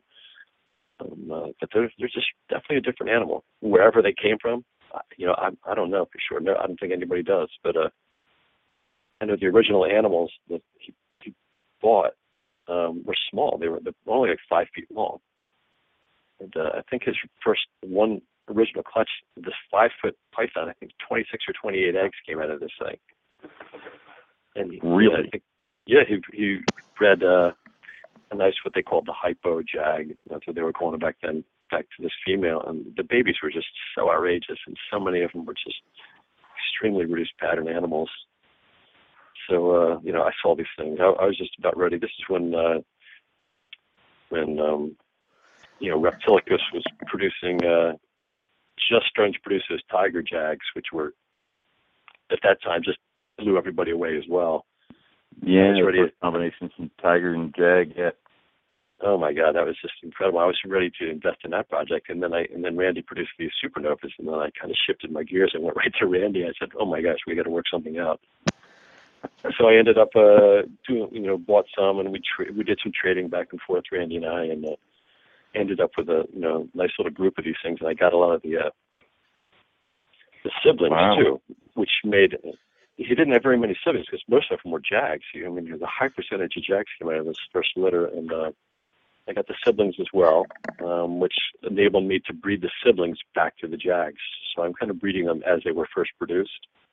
Just really crazy looking snakes. I'm sure some people have posted some pictures of them on some of the other forums that have bought them from me, and they're just beautiful snakes. So I'm kind of like one of the very few people who work with them. I know Mike Curtin had one, and he outcrossed it with his ivory line, which he produced some really beautiful snakes, for that thing. And a couple other people had them. I don't know if they still do. I haven't really heard of anybody else using these supernovas at this point. I know some of them have died from respiratory problems. Yeah. I saw a pair. A friend of mine had a pair back when they were babies that he got direct from Randy, but I think he ended up selling them back to Randy.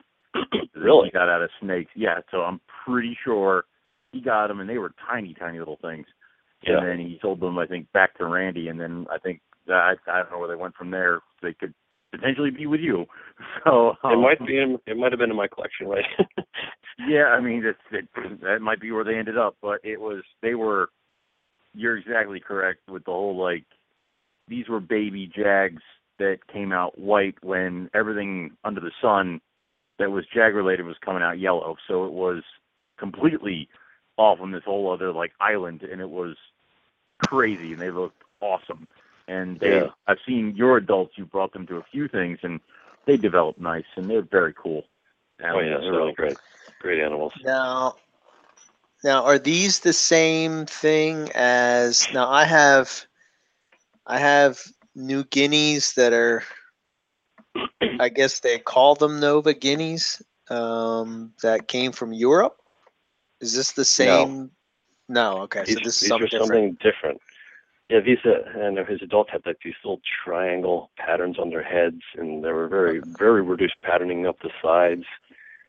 Very different looking. I know the animals you're talking about, and those are equally as nice, but just a different animal. You know, I don't know what they're calling those as far as, you know, the scientific nomenclature for those, but these were. I've never seen snakes like this. I have not seen them eat to this day. I've not seen any more like them. I don't know if they came in through Bushmaster, through Indonesia. I don't even know how they entered the country, but they were definitely strange-looking carpet pythons. As far as I know, all those original adults are gone. Right. I was lucky enough to get one of the original adults a few years ago, and I bred one of my supernova Jags back to it was a female, and I bred one of the males back, and she was gravid. I was so excited. And then she became egg-bound and died on me, unfortunately. Oh, wow. That was a bad loss, but, you know, it is what it is. You know. Yeah. Huh. Yeah, so, that's cool. Interesting. Yeah. I attest the New Guineas to basically Cape York carpet pythons. That's what I think they are. That line. Mm-hmm. I think there's also a line that I work with is Derek Roddy's New Guinea that he calls them. They're also, I would say that there would be similar to what you'd see at Cape York area. Mm-hmm. Yeah, beautiful snakes. Yeah, that's Really cool. neat. That's the one thing that I was confused on. So I'm glad that you cleared that up. Like I was always wondering if they were the same thing, and you know, I've heard that name, but never really knew the story. Some supernovas. Yeah. He thought he was getting away with it, but now he needs supernovas. So. Well, somewhere in one of these, like, photo buckets or one of these, you know, websites where people display photos, as far as I know, there's still pictures of Randy's animals. I wish I knew where they were, but they're out there on the internet somewhere. And if you could just dig those pictures up, I would just love to get some of those pictures so people could see what the adults look like, because they were very strange. Maybe the archive on MoreliaPythons.com, if that's still that far back, or did we lose all those things? I'm not sure. Yeah, I don't know. I'd be willing to bet it's somewhere back there in those archives. Yeah. I'm going to go on a mission. There we go. It'd be worth looking into. You know? Now. Yeah. That's something that I do. Okay, so let's see. What other projects do you work? Do you work with diamond pythons? Yeah, over the years I've had a few diamonds, and you know, like everybody else, they were poorly understood, and we all kept our diamonds too warm. We tried to keep them like carpet pythons, and we ended up, you know, not having great success with them. Gotcha. So, you know, I kind of got out of the diamonds for a while, and then I started looking into them again and really understanding what they really were, and they're really such a different animal as compared to regular carpet pythons and Brettles pythons. And I don't know how much you guys know about them, but you almost have to keep them like corn snakes. Yeah. And, yeah, they like 50-degree temperatures and 60-degree temperatures. They like that. Yeah. Yeah. I mean, they're even different than, because I have my Brettles, and you keep them during off season. I keep them like my carpets, but during breeding season, they got to leave the room and go into an adjacent room that gets down into, you know, 50s and 40s. So it's kind of like that. Is what I'm hearing. So yeah. Yeah. What I did. years ago. I might have been one of the first guys to breed Bredls in this country, but I experimented with them, and I found that if I extended the cooling period for these animals, I didn't even try to breed them until after they'd already warmed up, and they would usually breed after that cooling cycle. Like a month afterwards is when they started to breed, so they're very late breeders as compared to the other steaks. And I finally produced them. I was super happy because I kind of figured it out. And that's what they do. They're very different animals, just like the diamonds. So I wish I could figure out my womas now. I'm not having great success with the womas. Yeah, apparently they're not as easy as people think to breed. I've heard that a few times. And then the eggs are different. Yes. It's always the one that everybody else has success with that you're like, why? Why won't you breed for me? In my opinion. Right. Well, some people have great success. They've got it all dialed in and they figured it out. And there's some really beautiful womas out there too now. It's just if you like those kind of snakes, Yeah. So. Yeah, isn't that it? That's another one that kind of, to me, I don't know, people seem to overlook it. I wasn't around at this time, but I remember people talking about like when womas first came out, and there's like $12,000 for a pair of womas or something like that. Yeah, and people are like, just go crazy over this woma python. It's almost, it's kind of my thing that I have with the whole rare reptile thing. It's like, something becomes a fad. It's rare and nobody has it, and then nobody cares about it. So did you really have a passion for that species, or you just, I think if more people just bred what they liked, it would be such a better hobby. And it's just, who cares what anybody else is doing? Just you do what you do, and don't worry about it. Just do it good. I was into water pythons. Before it was cool. Okay, so I want to make sure that's known throughout the land. Is that I had my waters when it was, they were just pissed off brown snakes with orange bellies. So Oh, and you might be the only guy in the world that likes water pythons, but that's okay, man. I hate them. They're horrific. but I have to have them. So you're going to make them famous, Owen. You wait and see. Everybody's going to want them. That brown iridescence is just amazing. Give me that pissed off brown snake that is just hideous. Yeah, give me that one. I want that one. God. And then, yeah, very cool. I have. I don't know if I saw it in the book, and I think you had a book at your table when we were at White Plains, and we were talking about different things you were working on, and you had this jungle carpet thing that you were kind of doing. Are you still working on that, or is that you want to talk about that? Yes. A couple years ago, I picked up some animals from a guy named Peter Jolies. I guess that's how you pronounce his name. He was down in Maryland. Yep. And he produced this really cool jungle, which had these big black spots up and down laterally up and down the sides of the snake. And I saw this thing. It's like, oh my God, this is incredible. I've got to get these. And he had them up for sale. And he posted them on Fauna one day. And I guess I was one of the first people to see that. And of course, I contacted him instantly on it. And I ended up getting this one animal that he produced, which is outrageous. He also posted that on Morelia pythons. I remember that's the first time I ever saw the snake in one of the forums. And people were going crazy over this thing. But I ended up buying that. Its sibling, I guess it was a 2010 or 2011 animal, and I bought two from a year newer than that, and I also ended up with the adults that produced it. So I've got that whole project now, and wow, it's definitely genetic because all the animals have these circles up and down their sides, which once again, now we got this line breeding thing going where to produce a jungle with these circular patterns all up and down the sides. It's going to be incredible. I'll have to post a picture of that on my Facebook page too.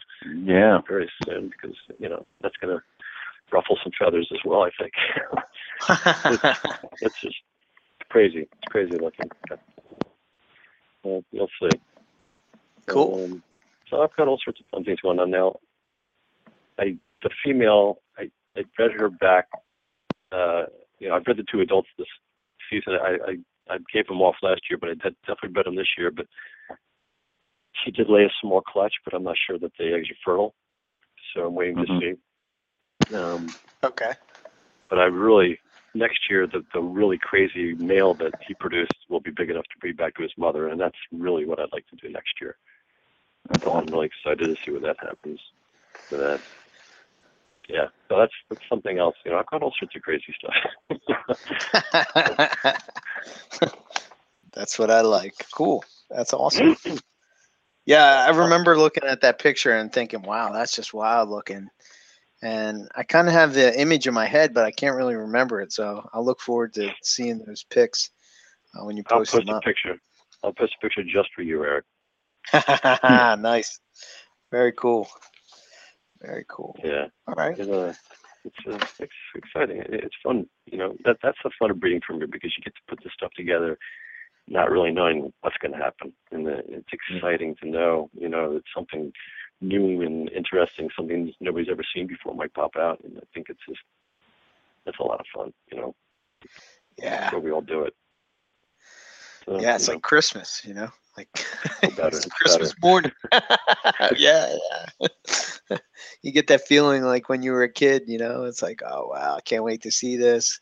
It's day 53. Why aren't you hatching? Like that kind of thing. Oh, my gosh. It drives you crazy, doesn't it? Yeah. It's dying over here waiting for eggs. And then I'm going to die some more until they hatch. So, yeah. Very cool. Go ahead, Owen. My guy is, of course, the window is gone. Anyway, so for your approach, okay. Yeah. What do you do for feeding? Like, do you feed often? Do you feed once a week, once a month? Oh, well, I tend to underfeed my animals, actually. I figure it this way. It's just, these animals in the wild aren't eating every 5 days. Not eating these giant meals every 5 days. Some of them go months at a time without even eating. So, my adults, I'm usually feeding everywhere from 10 days to 2 weeks. The babies I usually feed, maybe once a week to 10 days. So if anything, I underfeed the animals, and especially my males. I try to keep my males more lean. I might have kept my males maybe, like you were talking about earlier, that, maybe I kept my males a little too lean this year. I'm not sure. But, they seem to be more spunky that way, and they don't lie around, and they don't turn into blobs so much if you, keep them a little more on the smaller, thinner side. I've gotten some males from some people that I've just had to put on really restricted diets for 6 or 8 months just to get them down to normal-looking size, Right, thin them out. Somehow. Yes, I've seen some animals that are just so obese. It's just not good for the animals. You don't see obese snakes in the wild. So why should you have them in captivity, especially since they're usually just sitting around in cages all day long, not moving, they're not exercising. Right. It's good for an animal to have it big and fat, just like people, just sitting around. It's not healthy for the organs, puts an extra strain on their, the cardiovascular system and the heart, and it's just, I have better success with that. I usually feed the females a little bit more towards breeding season, before the breeding season comes, because what I typically do, I really back off on the feeding around December, and then I don't even feed my animals really for 2 or 3 months through the winter typically, and I just let them breed. That's typically what I do. What about you guys? How are you doing it? I usually do for babies probably once a week, but I've been pulling off on that a little bit. For my girls, I'll feed maybe twice a month, and then boys, when I feel like they're hungry and could use a rat, that's when they get one. I had some really big males and females when I first started with carpet pythons, and there's really no need for 52 eggs out of a carpet python clutch.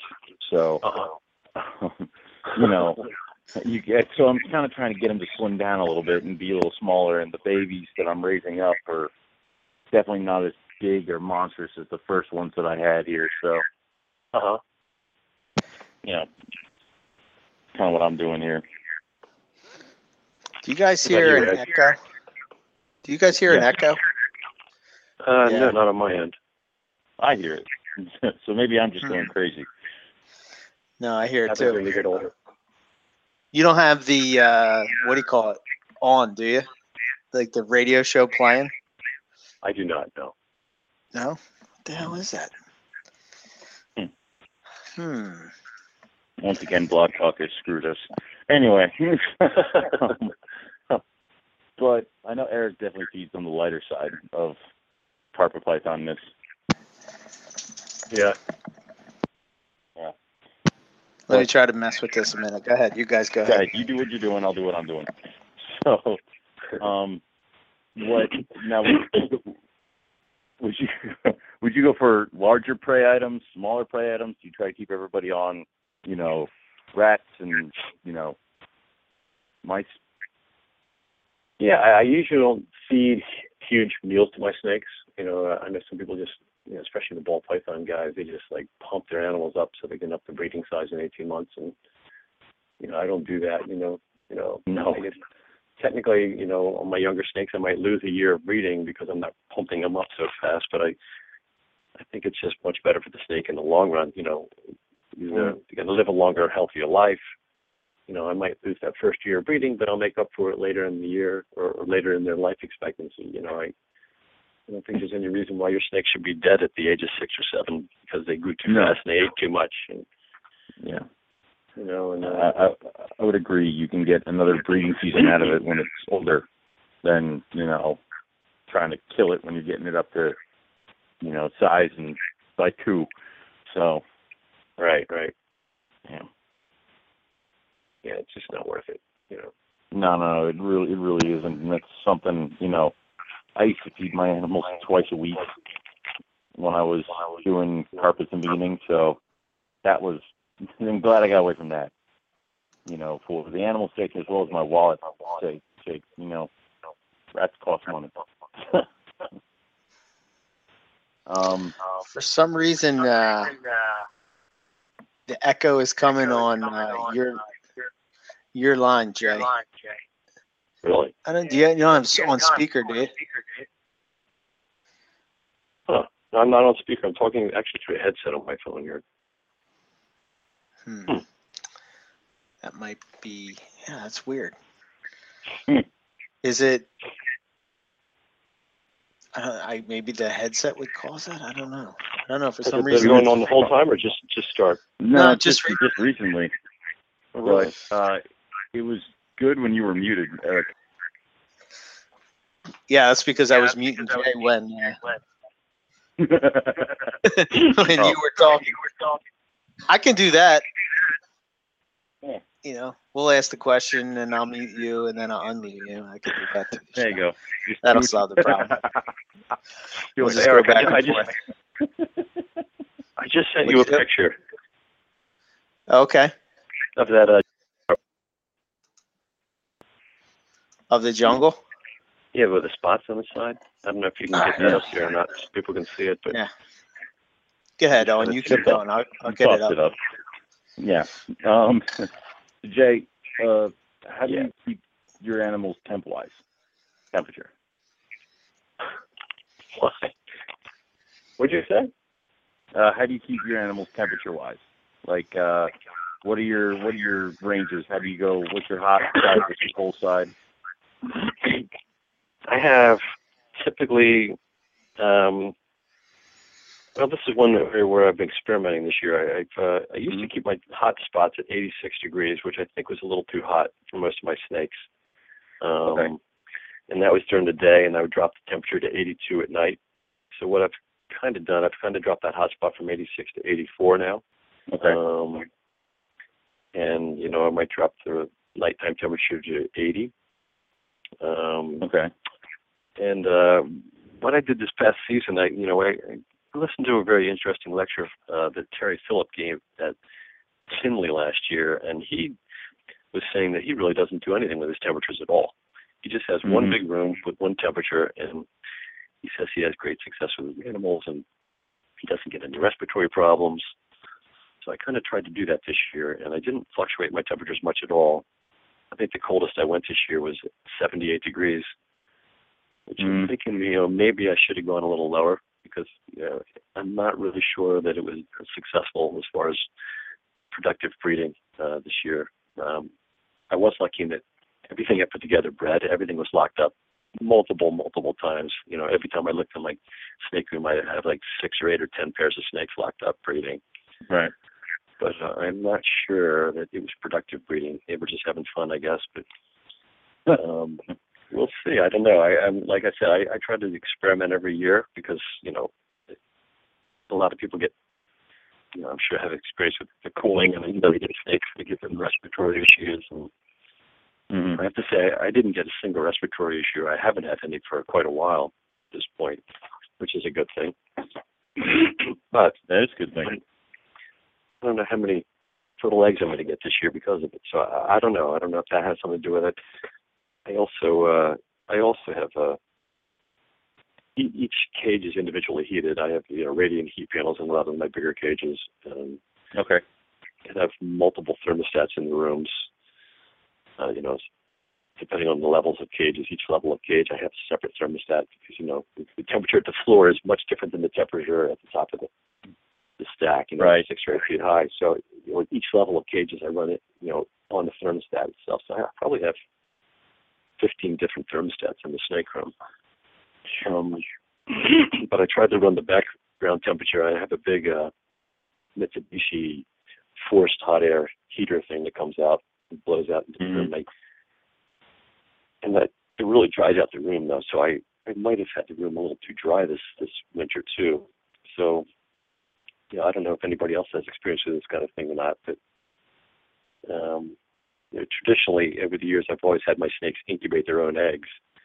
And with this kind of heating system in my room, it makes it a little more difficult because it really dries out the cages, and I have to constantly keep moisture in the cages. And I know last year a lot of the snakes they were incubating eggs, and then they'd try to get out into their water bowls, and they'd soak in their water bowls, and then they'd get back on the eggs. I think as a result of the air temperature being too dry. Too dry, yeah. And I lost some really good clutches last year because the snakes would get on top of their eggs wet, and it damaged a lot of the eggs last year. So that wasn't a good thing. I changed the water situation this year. I want to make sure there's no big water bowls for them to soak in, and then I'm going to spray the cages a little bit differently.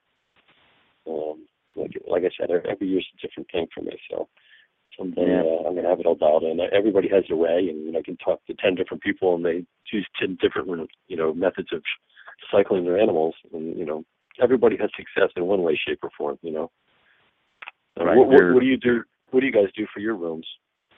For my room, I heat the room temp to 82, 83, and then their cage hot spots are about 84, 85, and then I do have a little bit of a night drop where it does go down to probably about 82 for their hot spots, but and then I usually stop feeding around October, and then start kind of pushing them down a little bit, and I only dip down to probably about 76, and then we start heating back up in I want to say January. I start bumping it back up a little bit, but you'll see locks throughout. You'll see some animals breeding in December, and you'll see some not trying to breed with each other until April. So how it rolls. And then there are certain animals that will drop down lower. Like I take the Bredls out of the room, drop them down even lower during nighttime, but I still bump them back up into the 80s during the day. So, and then everybody comes back together in the same room, and when eggs start firing off on all cylinders. But I normally do not let my moms incubate. I usually take them and put them in the incubator. So I tried last year to do some maternal, and I guess I picked the wrong moms because I caught one trying to move the clutch into a water bowl, and I'm like, "What are you doing?" So it's like, oh my gosh, yeah, that's not good. Yeah, and then I found the other mom had. She abandoned the eggs, and I took them from her, and all but one of them died on me. So like just the eggs just went downhill quick. So I guess she knew before I did that these were not good. So that's pretty much what we do. And I have a bunch of different stuff, you know, between the white lips, the Amazon tree boas, the Dominican red mountain boas, all the carpet pythons, the scrubs are here.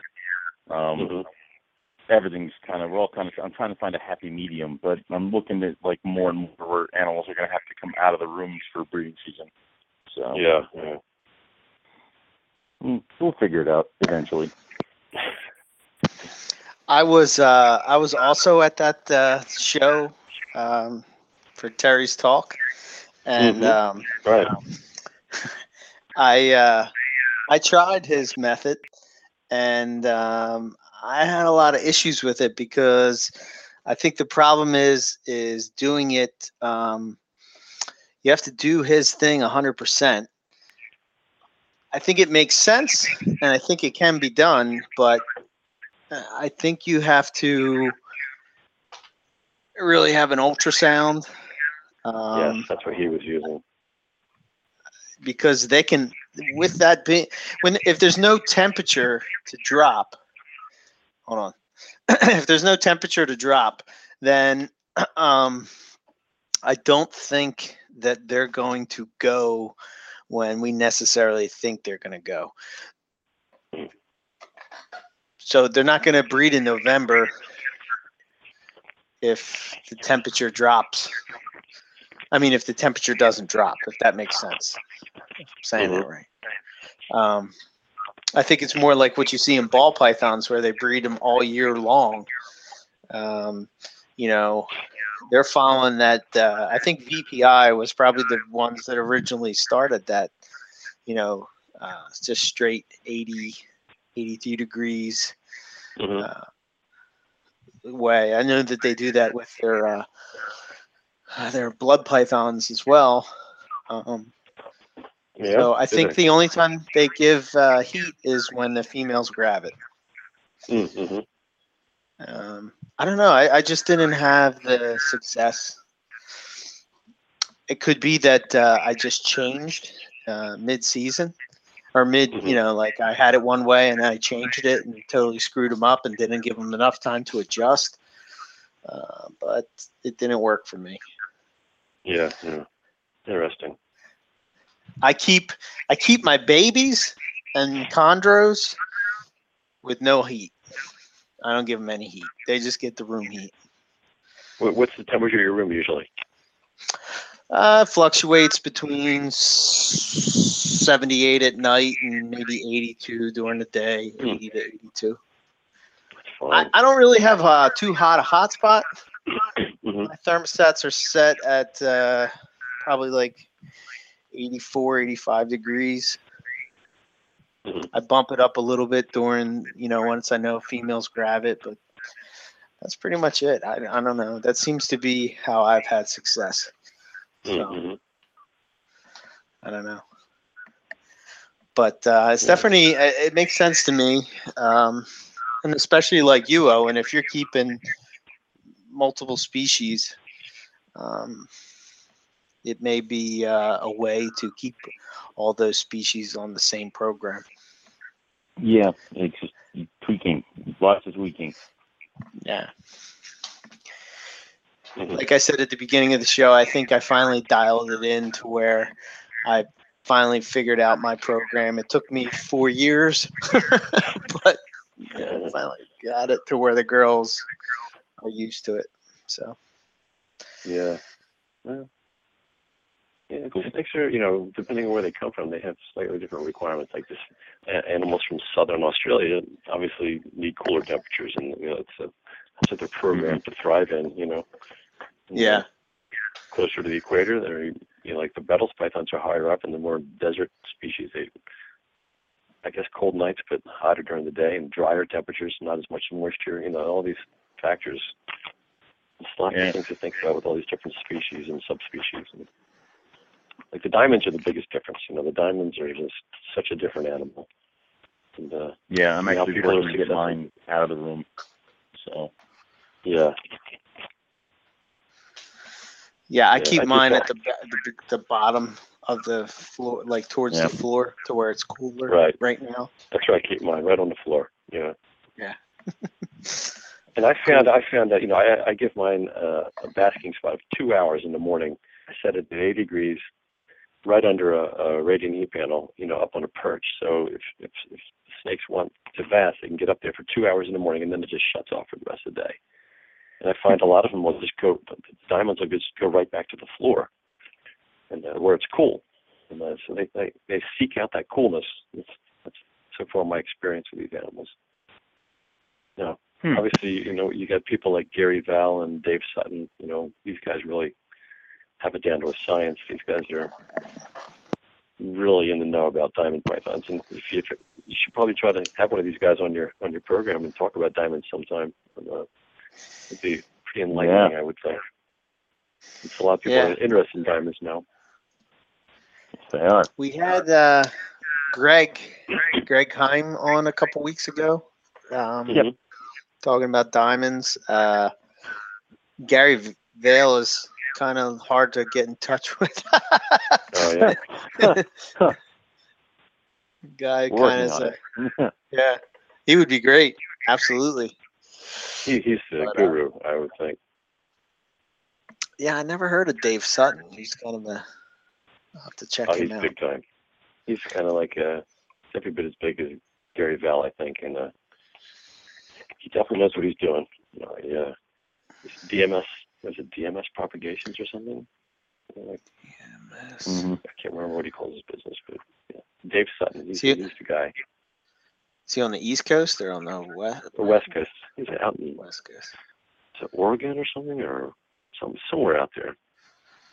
Yeah, I'll have to check it out. Yeah. Okay. Jay, what do you use for caging?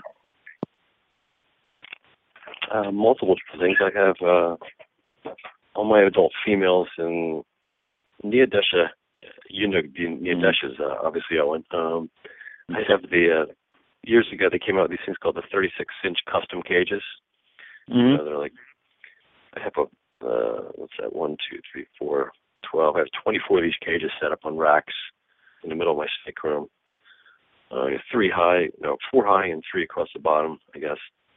And I keep all my females in those cages so I can stick nest boxes in there. And they do very well in these cages. You know, over in the corner I keep a radiant heat panel. And as I said, each level of cages has its own thermostat. So of each bank of 12 cages, I have 1, 2, 3, 4 thermostats set up, depending on where they are, you know, at the height of the room. And my males I keep in slightly smaller, like cages that are only 12 inches high. Get them from PM Herp. The plastic cage with sliding glass doors. So all my cages have sliding glass doors. And then some of my animals that I'm raising up, I have some various, rack systems, depending on the size of the animals. Variety of different brands. But I love sliding glass doors. I think they're great because easy access to the snakes. And, easy to feed. Easy to take the glass out if I want to clean the cage. I just really love sliding glass windows, in the cages, and a lot of visibility and see the animals. So, they hold moisture well, these cages too. Like I said, if I want to maternally incubate eggs, I can plug up some of the vents and keep moisture in the cages pretty easily. That really works well for me. It's the best way to do it. Yeah. What are you doing these days? I know you had neodeshes, and did you ever get rid of those big neodeshes? Yeah, I got rid of those big neodeshes finally. We had them for the scrubs, but the problem is that they didn't have any glass doors or even plexiglass doors. They were just opaque doors. So you open the door, and a lot of times there was, an adult scrub or an adult white lip waiting for you on the other side, and, you peek in and he's to the left, and when you open the door, all of a sudden he's coming at you from the right, and it's like, okay, so those were annoying. So, those had to go, but I have Evolution reptile cages, 3x2x2 and 4x2x2s, as well as oh yeah, hey, rack systems for my doobies and my smaller males, and the baby tubs. So. Right. Yeah, I like the cages, but the racks I still find very useful. Oh yeah, for the younger snakes, it just can't beat the racks. You just cannot beat them for a variety of reasons. I'm the oddball of the group. Yeah. You have a bunch of aquariums set up? No, I use racks. Even for your adults, huh? Yeah, I keep my carpets on the smaller side. Mm-hmm. I don't know. They're not. I don't really. I mean, they're quite content, I guess, from what I see. I don't know. I think they like the security of it. Sometimes I think the cages are more for the keeper than the kept, which is fine, you know. And I guess probably it has to do with space too with me. I don't know. It just seems that I have more success with it that way, but you know, to each his own, I guess. I mean, if I had a huge place, I probably would have tons of caging and, you know. Space is an issue. That's a big issue. Yeah. I don't know. I never really saw my carpets perch. So, yeah. I don't know. They perch when they're young, and that was about it. You know what? If you only have a couple snakes, I think perching is great for these animals. I think it's good for them to climb up and down. It just keeps them healthy. But, you know, if you have limited space, I don't have perches in any of my cages either. You know, they seem to do okay without perching, but for a display animal, you got to have perches. You know, I think it's definitely a way to go. Yeah, I think diamond pythons will be outside of my room, my pair of diamond pythons, and I'll put them in a cage because I think they just have to be kept different. Yeah. You know. They like to perch. They definitely like to perch. Yeah. And I think the cooler, you know, ambient temperature steal out my here. idea. Why don't you, Eric? But yeah, I don't know. It just goes to show that there's multitude of ways to keep these guys, and you know, I think that's the cool thing about them. Now, I think if I had something that was bigger, like you know, Brettles, I would probably keep in a cage, or some of those racks that are the bigger size tubs, like the real big, like the boa tubs that Vin Russo uses. Oh yeah. Yeah. Again, I think that's plenty of room. So, but cool. Well, a lot of people have had success with those. I mean, all the big breeders use these big tubs. Get a lot of snakes in a small amount of space. Yeah, I think I would say that the only disadvantage of that is you just don't get to see it. And I think one of the bonuses to Morelia is the fact that they do sit out in the open, you know. I think we undercut our market a lot by not promoting that. You know, somebody wants to get into a snake, maybe their first python. I think that, you know, carpet python is maybe not their first python, but, you know, when they want to move on to something that you know, they feel comfortable with, and like a display animal, you know. Carpet pythons seem to be a little more hardier than chondros. Oh yeah, no doubt. Yeah. So. And they display just as well.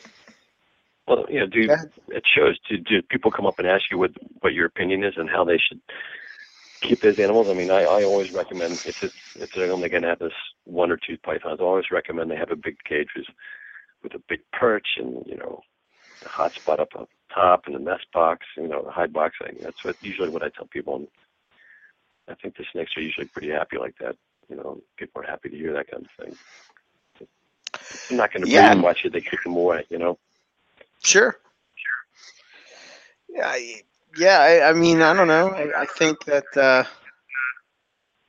that's probably the best way to keep them. I guess, you know, if you have the room and the Space. I don't know. Now I feel guilty that I keep my snakes in drawers. You should. Yeah. Eric's got all these like, stunning animals, like all of them. And like you walk into his room and you can see like a couple of them from the tubs, and it's like if Eric had the money, I would push for him. If he had the space to just make nothing but display cages, because then I could just watch all his cool shit moving around. So yeah, he's got some beautiful snakes. yeah. Do that. Thanks. But Welcome. yeah, one day. Save them for his friends or his Facebook page. Yeah. Yeah, I still didn't get that picture. Lost in limbo. Yeah. Really? Eric had E.B. Morelia, right? Mm-hmm. That's him. Yeah, Yeah, you didn't get it, huh? It's sent out. I keep looking. So we talked a little bit about your breeding and whatnot. Hold on, I'm going to mute while I ask you the question so it doesn't echo. We talked a little bit about breeding, and your approach. Anything special that you would recommend to a first-time breeder that's just gonna have their first season? Oh wow, I just got it. Holy shit. Well, oh wow. Googling those pictures, All right, when you ask those questions, I'm gonna post this up. God damn. All right. Jay, can you go through your approach to breeding? I know we touched on it a little bit, but what do you do for how long do you cool down when you introduce males and stuff like that? Once again, I experiment a little bit every year, but this year I started cooling down probably about the second week of December. But I didn't cool much. I only dropped the temperature like 1 degree at a time. Mm-hmm. I started dropping the nighttime temperature to 80 around December. I stopped feeding, obviously, and then into January, I dropped another degree. I think I bottomed out at 78, maybe a couple of cages. I went to 77, but I eventually dropped the nighttime or daytime temperature down to about 82. I think I went. Okay. I used to drop it to 80, but I kept it at 82 this year, and I start bringing up the temperatures. I guess probably mid-February. I start bringing them up. I started putting my snakes together in mid-January this year. I'm up here in New York, and we had a bitter cold winter, and I don't know how much that affected my snakes. Like I said, I had everything just breeding like crazy. Everything I put together would just breed and breed and breed. So that I had no problem getting things to mate. It's just a question of whether or not all that stuff is going to be viable, which is I'm waiting on that at this point. I have a few snakes sitting in nest boxes right now. Some are still going in the sheds. But some of those snakes, they went through all the motions. They felt thick as a brick. They were big, and they went to the shed. They were basking, and some of those snakes started eating again. Yeah, that's not such a good sign typically. But I'm still holding out because some of them still feel very thick and rock hard in the back. So I'm thinking, well, maybe they're just hungry. I fed them small little meals. Yeah, they're in their nest boxes. They're still in their nest boxes. So yeah, maybe. I mean, I've started to do the thing where when I bring them up, I'll offer them a small meal if they're not taking to breeding so quickly. And sometimes that's like flipping a switch. All of a sudden now they're just breeding like crazy. So who knows? Yeah, that's great. Yeah. Always fun to see them breed. I love that. All this snake porn. There are 99 ways to skin a cat, and it's all about the breeding. So, yeah. Well, everybody works that, so. What I used to do with my jungles, I used to combat the males, and I found that was very successful in getting, viable breedings. And I'd throw one male in with the other, and obviously I'd leave the one male in that I want to breed. I'd leave him in there with the female. I'd take the other one out. But watching snakes combat is, first few times you do it is pretty stressful because the snakes really go at it. They really. I don't know if you've ever combated snakes in your room. I have accidentally. It was one of those like, I'll put you in with your two girls. Why are you two fighting? Oh no. So it's one of those things where it's like, I meant to put in a male with two females, and my proven male ended up fighting with one of the females. So it's like, all right, well, something's wrong here, and I know it's not you. So I have seen combat, and it's funny because you mentioned about combat being something that's important. I cheat and I'll throw a male shed in a spray bottle of water and kind of start spraying that all over the rival male cage. But from what I've heard with other species, I have Australian olive python. You're right. We're getting close to, and they're going to be big enough and old enough to breed. And I only have a pair, and I keep hearing that males will not show interest until they have another male around, like a rival male. So it's like, crap. So I've been talking to a few friends who also have olives, and we're going to like swap sheds, or, a younger male's going to come over here for the day to kind of just piss off my boy. But it's like, I could definitely see combat being something very important to these animals. Oh, yeah. It works great for the carpets. And, like I said, it's scary the first time you do it because you think these things are going to kill each other. But I've never had any accidents, at least in my experience over the years, and I've been doing it for a while. The snakes usually just wrestle with each other, and they kind of slam each other down in the bottom of the cage, but they never bit each other. And the most nerve-wracking thing is when you have to reach in that cage right in the middle of a fight and pull them out. And separate them. Yeah. I've had them fighting it, on top of me, like all over my shoulders and my arms, and, but they don't bite. They don't seem to bite. At least the carpet pythons don't. Olive pythons? I don't know what olive pythons do. Well, I had two black-faced white lips go at it, and with intent to kill each other. And I separated them, and then the fight continued on top of me. So, it was one of those moments. So I can totally understand that. But, it definitely can be scary, especially because if you put all the time and money into these animals and now they're fighting, I would be a little kind of taken aback. Oh yeah. I've known people that have had males that seriously hurt each other. Yeah. Not even during breeding season, just out of breeding season. You just put the males in with each other, I guess, while cleaning cages or something, and one would just shred the other one. Ripping the snake open, basically, to the point where the snake needs stitches, that kind of thing. Oh, you got to be careful. You do. You really do. So, now, what advice would you give a first-time breeder as being something important they have to do or watch for when it comes to breeding season for carpet? Well, you have to be patient, because if you're not patient, you're going to be frustrated, because breeding carpets is easy, but it's not that easy, and there's a lot of things you have to think about. And a lot of people get these snakes, these first-time snake guys that come to the shows. Yeah, I want to breed these things. And they want to breed them, and they're thinking about breeding them before they even know how to maintain them in captivity. And that's probably the worst thing that you want to hear from somebody wanting to buy some of your snakes, because these people really don't know what they're talking about, and start to worry about the snake. Is it going to be a good home? Why is this guy buying the snake? Is he just buying it to make money?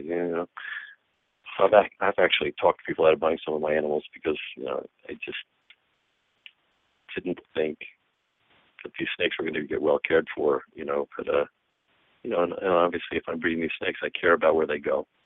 Some big, right. A lot of people don't do that, but it's nice to know that at least these people have some semblance of an idea of what it takes to maintain these snakes. And and I have always have people asking me, for recommendations when it comes to breeding season. I'm, like I said, you got to be patient. You got to be careful. Not cool them too much. Everybody thinks you're just going to drop the temperatures to 50 degrees, and that's going to kill your snake. You're going to have a horrible pneumonia in the snake. You got to be careful with that. And don't get frustrated if it doesn't happen the first year, because a lot of times, even with the best breeders, you're going to get snakes that breed all year and still not going to produce anything. So you can't lose faith. If it's something you really want to do, you just wrap it up to experience, and wait until the following year and just change your techniques a little bit and talk to other breeders. Learning from those people that have already walked that line, you can follow them and walk in their footsteps and learn a lot. And, the more breeders you talk to, the more you're going to get the right answers for your situation, because not everybody's situation is correct either. Some people live in warm climates, some people live in cold climates, so you have to think about that. Some people live in very dry, arid regions. Some people live in super moist regions. All that factors in the species you're keeping and how you're going to have to maintain them in your house. It's ever changing. Yeah. Well, I would say that to take another breeder's formula and use it as kind of like a guideline, but still you got to make it your own, because Eric and I at one point lived 5 minutes down the road from each other and had drastic different breeding approaches, and both had success. So. Oh yeah, that's the thing. That's it. Yeah, that's the difference. So, Jay, what do you think about the carpet market? Do you think do you see it progressing? Do you see it kind of taking an uptick in the interest in carpet pythons, especially with the lawsuits and bans coming down on certain other species? Yeah, well, it's just, I think a lot of people really, with the boas and the boa morphs came out a few years ago, and all of a sudden a big onslaught of ball python morphs really got a lot of people interested in snakes that normally wouldn't be interested in snakes. I think a lot of people got into that because they thought they could make an easy buck. Right. And, as you are probably aware of. And, a lot of people got into it that probably shouldn't have been into it. As we see it, they were probably in for the wrong reasons. I don't see that happening with the carpet python market as much. I think the people that are into carpet pythons are into carpet pythons because they really like carpet pythons, not because you're trying to make a quick buck. So I think there's a difference there. And now, with all these new things coming out with carpet pythons and more the ability to breed different new up-and-coming morphs and cross things, I think it's exciting a lot of people. I think the big difference between the ball python market and the carpet python market is, at least when people are breeding the python regis, the royal pythons, when they're breeding ball pythons, they're only breeding ball pythons together. They're not intermingling different subspecies, which I think is the biggest difference between carpet pythons and ball pythons. We've got so many people crossbreeding so many different things into carpets. I think there's all sorts of crazy stuff coming out, but in a way it's kind of polluting the market because you got a lot of mutts now, mutt carpet pythons. You got this thing that's got part diamond, part guttles, part jungle, and part Irene Jaya, all in the same snake. Which depending on how you look at it, is either good or bad. And so I think people view the carpet python market a little differently on that aspect as compared to the ball python market as well. And, it's the ball python market, you're just getting a ball python. All sorts of different colors. They're all ball pythons. With the carpets, you go to these shows, you really don't know what you're getting. You go to somebody's table, especially some of these big vendors. They have carpet pythons, but what is it? Is it a coastal? Is it a jungle coastal? Irene Jaya jag mixed with a diamond? You just don't know a lot of times. Right. Big difference. And I always found also with the other animals, you would get an albino boa, and it might be, or with ball python, you get these morphs, and they all look the same, and they all kind of. I know that the only one that really had any kind of percentage of this one's better than that one would be the pied, because then you want more white versus more pattern.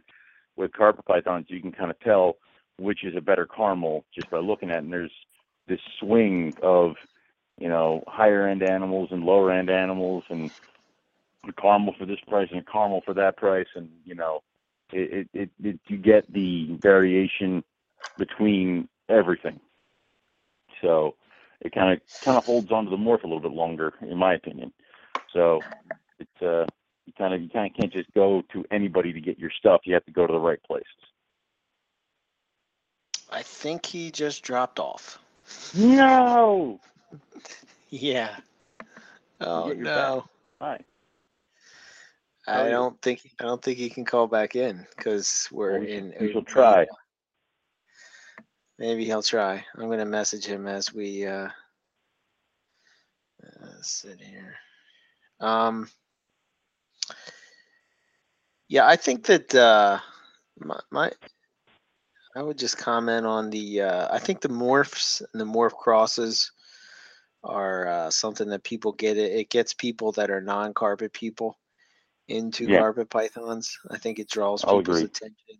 The bright stuff, but I think once people get in, they might start to gravitate towards maybe working with a specific subspecies or looking for some pure you find stock. your niche. I mean, when everybody starts, we always had everybody started. You always had that mutt.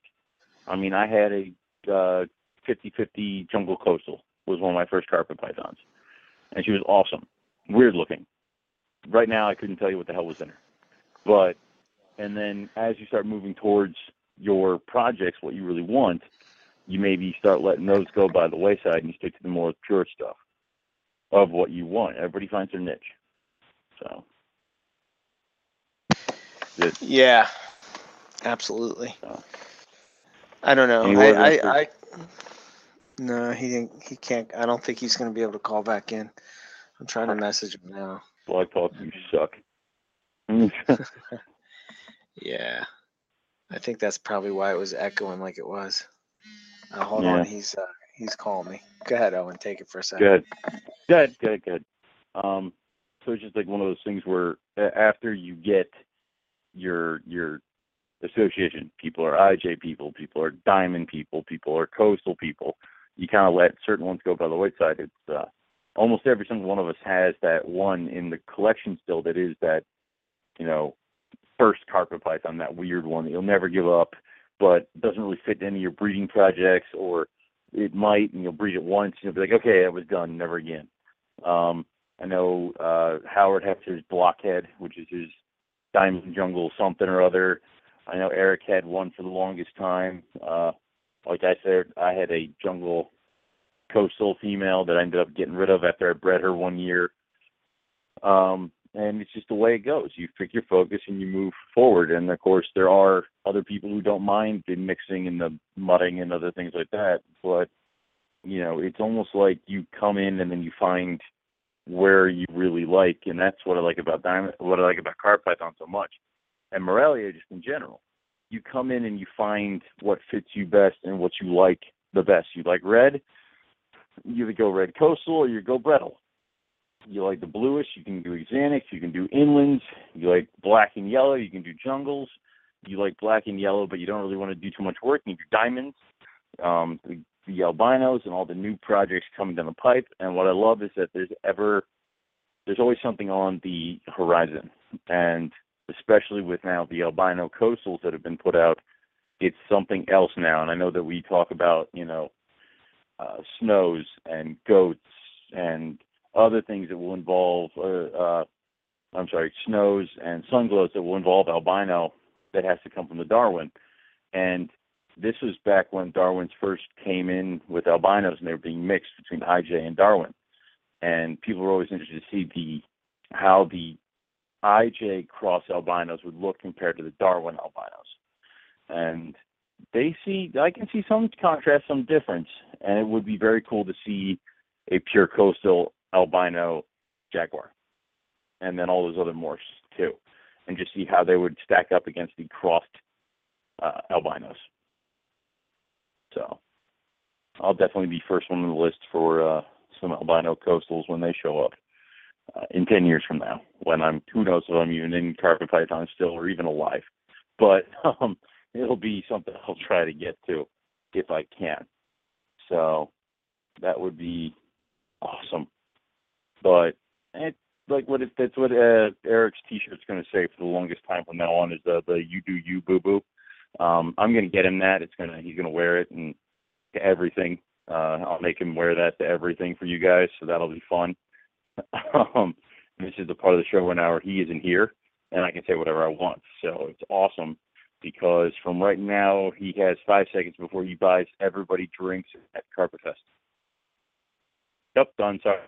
But speaking of Carpet Fest, if you have not gotten your T-shirts yet, you should do it immediately. We're running out of time, and the booster closes on the 9th. So don't delay. And it doesn't matter if you're going to come to the East Coast Carpet Fest. You don't have to. If you just want a really cool shirt, or if you're going to go to the Northwest or Southwest Carpet Fest, you can pick up a shirt too. All proceeds are going to U.S. ARC to help with and more specifically, going to the lawsuit fund to help get the animals that were put on the Injurious Species Act off it, so that we can continue doing what we love to do. So definitely do that. Also, you can give donations as well. If you don't want to buy a T-shirt, just want to throw $4 in, that's cool too. Also, if you are coming to the East Coast Carpet Fest, or even if you're not, if you feel like contributing, the auction will be up soon. We're going to be looking for new things for people to come. We're going to auction them off at the East Coast Carpet Fest. We're probably going to do the same thing we did last year, where we will throw all the items up for bidding on the Pick of the Week or Marley Python Radio Facebook page. And you can bid on those, and then if you come to Carpet Fest, you can bid on the items again. So if you can't make the Carpet Fest and you still want to bid, you can go ahead and bid. And then if you don't get beat at Carpet Fest, the item is yours. So that'll be there. That'll be awesome. Asking everybody to please, do that and give something so we can give to U.S. ARC, and we can continue on with that fun stuff that we're trying to get repealed. If you are coming to Carpet Fest, I'll be probably putting out the list, let's say tomorrow. I'll do that tomorrow. That we're going to try to start getting together who's coming, more importantly, who's coming with us to Clyde Peeling's Rep the Land on Sunday, as well as who's bringing what food to Carpet Fest. We can't have everybody show up with all brownies, so we're going to try to get everybody to mix and match.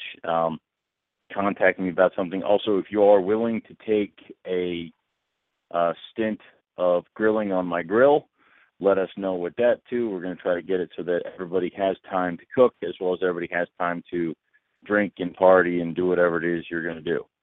So it's going to be a fun time, and hopefully if you are in the area, you can make it out to Carpet Fest, and you'll come out for the ones further on. If you've been to all the Carpet Fest, I would definitely recommend coming to this one, because it's my first time hosting it, so you have to come. So that will be a fun, cool trip. And if you are in the Southwest or Midwest or any other place, and you want to start up your own Carpet Fest, you're welcome to ask me or Eric any questions of what you'd have to do to get you started. We would invite it more and more about you guys getting stuff started. We kind of want there to be a Carpet Fest in every direction of the compass. This way, no matter where you are, you can go and you can hang out with your Morelia family. So it's an important thing to do, in my opinion. But also, what I'll do is, while we got the time, I don't really know what Eric's doing, or if we can get Jay back on. Hopefully we can. It was kind of sucky that everything got cut off right before we got to the good stuff, as well as you didn't get to say, goodbye and everything like that. And I know we've been trying to get Jay on for a while. If anything, this will just lead to us having to have him come back a few times, which, we do that often. But I will do is, why don't we just go into what's going on over here at Rogue. What I have going on here is nothing, nada, zilch, nothing. We haven't gotten any eggs yet with carp pythons. I did move them in December, so I may have shot myself in the foot. We're waiting on potentially 1, 2, 3, 4 females of carpet python and two bred live females, maybe. I'm not saying anything. I'm not been kind of quiet this whole breeding season. I didn't want to give you guys any kind of hope or have anybody wait and wanting any animals that I might be producing. I'd much rather tell you guys after I get the eggs, and then we can go from there. we'll see how this goes. I know a few people were interested to see if I'd even have any kind of success at removing the animals mid-breeding season. And trust me, if I could, I would not have done it. So we shall see. So we'll hopefully get something cooking and going on here. But the next show I have is the 25th in Hamburg, Pennsylvania. If you are in the area, you want to come out, it'd be cool to see it. South Morelia. Eric could be making an appearance. Every once in a while, he decides that he needs to come off his little throne and, rub elbows with the peasants, the non-high-end people. So we get to go and bring him on to Hamburg, and he sits around and he tries to sell my carpet pythons for me. If anything, all he ends up doing is just talking with people. So I'll try to put him to work. Also, April 25th will be the debut of the new Rogue logos and all the other fun stuff. So if you're wandering around Hamburg and you're in the spot near my table, but you don't see the normal gear, just yell for Owen and I'll answer. So we're still there. We're still in the same spot. So don't be too concerned. It'll be okay. So that's what we got there. As far as anything else, if you guys want to, you can go over to MoreliaPythonRadio.com. Check out all the things we got going on there. I know Eric is going to start taking suggestions for the Carpet Python Hall of Fame, which is we're going to go through big name carpet pythons that have their own kind of lineage and their own kind of stuff, as well as various other things that happen with a morph. So animals like Benjamin, who was a high, very sought-after bloodline of jaguar. So we're going to review him, as well as certain other animals like Covergirl and things like that. This way people kind of have an idea of what it means when someone says, I have an MBB line jag. It's a Madame Blueberry line jag. So this way we're going to have something on the website that can show you a bio of Madame Blueberry so you know really what you're getting into with that. Because these are some of the questions that, these animals have been unplugged for a very long time. It's coming up to of not being bred or not being involved in breeding. So very fewer and fewer people actually know where these little hyphens and letters and stuff came from. So we're kind of gonna, this way everybody can go back and reference it, and basically just try to get education out there. This way you guys all know what's going on and what decisions you can make, and it's where you're not kind of lost in all the stupid little letters and nicknames and things people have for their bloodlines or their animals. So just another way we're helping you guys out. If you have any suggestions on guests or shows, please drop them at info@MoreliaPythonRadio.com. If you want to get in touch with Eric, you can email him at eric@eb@Morelia.com or eric@ebmorelia.com. I don't know. It's his stuff. It's not important. I don't care if you guys can reach him or not. That's his problem. And you guys can figure it out.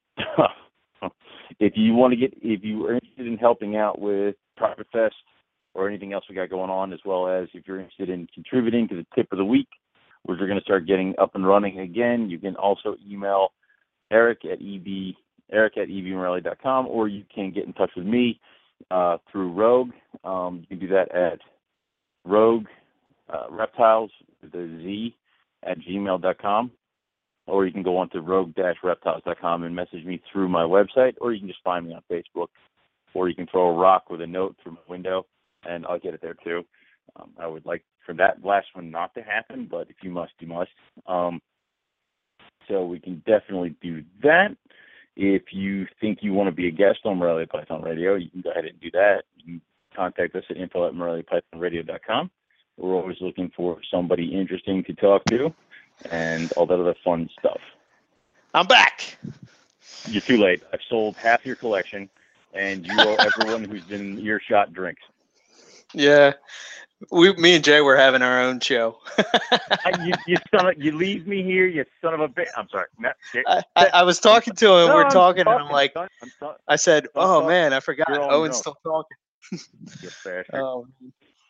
But yeah. I'm gonna throw out his info. He's gonna have to come back for a round 2. He said he's gonna be at White Plains, and Jay said he's probably gonna bring some of the crazy stuff. So I think I might have to make a trip. I might have to make a trip. I think he said it was sometime in April. You keep talking, I'll find it. Give me a second. April 12th, maybe. But yeah, check him out at that show. His Facebook page is Best Boids, and his website is bestboids.com. And his website is not completely up to date. He said that he was having some issues with the server or something like that. April 19th. April 19th, okay. April 19th. And when is Hamburg? April 18th? 25th. Okay. You got excited. 25th. We went over this, myself and the audience. We also threw out like everything. So. Oh, you did all the. Yeah, I told them that you're getting rid of all your pythons and have decided to breed guinea pigs. So. Oh, that's great.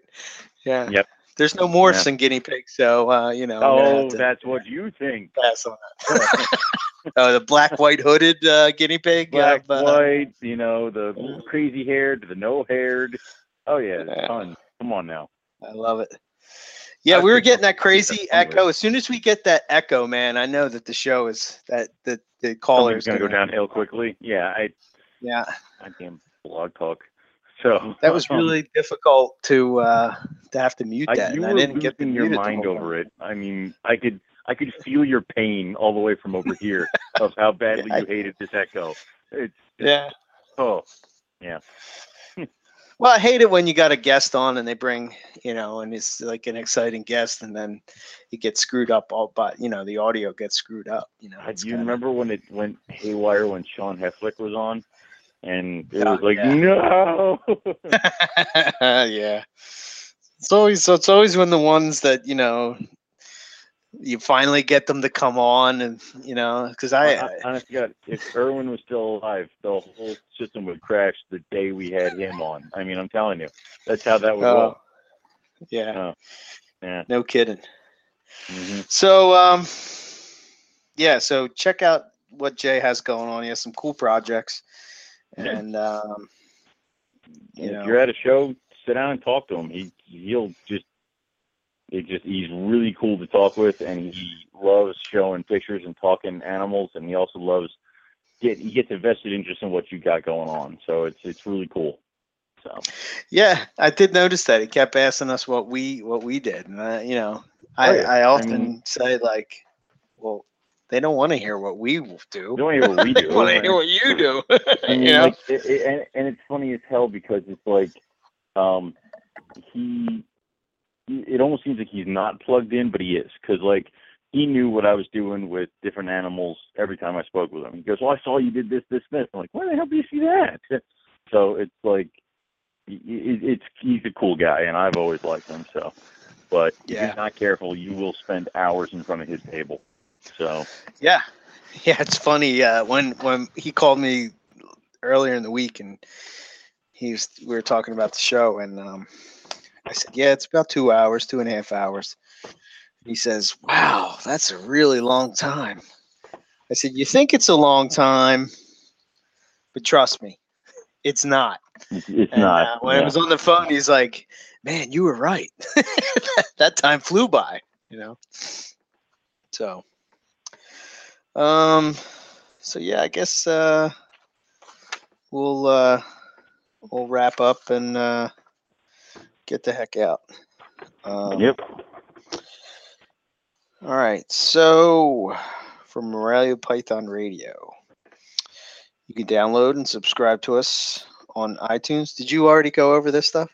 I did not. Continue. Okay. I'll let you know when you've gone too far. Okay. you can download the show for free and subscribe over on iTunes. It's probably the best way to get the show. If you're just getting into carpets, I would say check out MoreliaPythonRadio.com for everything Morelia. I call it the Morelia Hub. You got species lists, morph lists, breeder lists, people that have been on the show, tons of information there, and it will sort of point you out into the world of Morelia. So definitely a place to check out. If you have questions, comments, feedback on the show, etc. You know what I'm looking for? I'm going to put this out there. What's that? A vet. I want to get a vet on. We're looking for a doctor of veterinary medicine, not some dude who's very good at getting drugs and will inject anything into a snake. An actual, DVM. So, if you know one who would be willing to, burn an hour with us or 2 hours with us, we'd love to have one on to talk about what we're looking for, what you can do with sicknesses and what drugs are good, what drugs are bad, where you should take an animal if it does get ill, proper quarantine procedures, fun stuff like that. So mites. Mites. No, don't say that word. Anyway, if you do know one, if you have one, if you're friends with one, if you are one, and you want to just come and talk to us, we know that vets keep pretty crazy hours and long days, and the last thing you'd probably want to do is come talk to us chuckleheads for 2 hours. But if you could, that'd be awesome. It has been one of the requested shows that apparently you guys want to hear is medical talk. So, well, maybe something a little more advanced, a little more for the advanced keeper and different things. If it doesn't work, we can always take one of your snakes and fake that it's sick, and then go into the vet office, you and I, and just have like a hidden microphone, and then just talk a lot. So, and then just talk.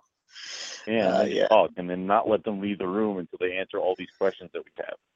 So there's a couple other shows that I'm working on that I think will be pretty cool. I think it's time for another carpet python round table, and maybe even throw a chondro round table in there, and et cetera, et cetera.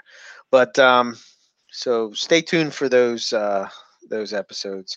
If you have maybe something, maybe you're a more advanced carpet python keeper, and there's a topic that you would like to hear about, feel free to drop us a line at info@MoreliaPythonRadio.com.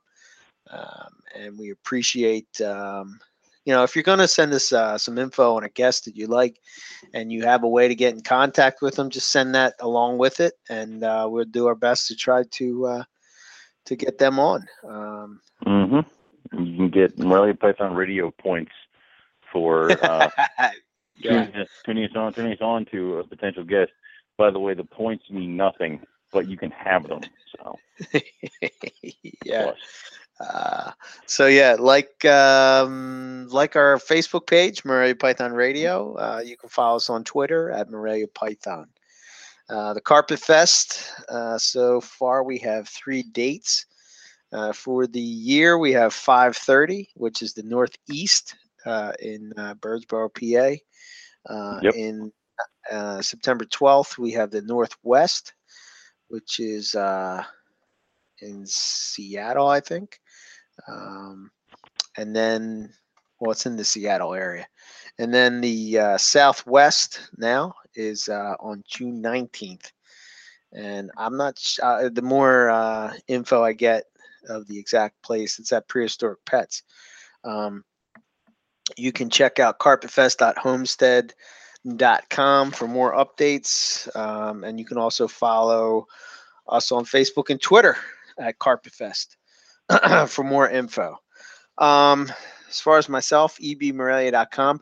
I do have this cool thing now that through my website, I have a store set up, and that store setup goes to my Facebook page as well. So whenever I post anything to the store on my website. It also posts to the store on my Facebook page, and you can buy snakes right off. God, what? How high end is that? Watch out, baby. And yeah, it was so funny. This is a funny story. I would say that if you're looking to track your reptiles, my recommendation would be reptile scan. So the other day, I forget what we were talking about. We were talking about something, and you sent a picture of your egg box with your little herpes scan thingy on it. So. Yeah, and you were like, "I hate you." I hate you so much. Yeah, you're like, you so look at the little reptile scan on the box. I'm like, shut up. And you're like, how high end is that? I'm like, you shut up. It's like it's enough of you. So.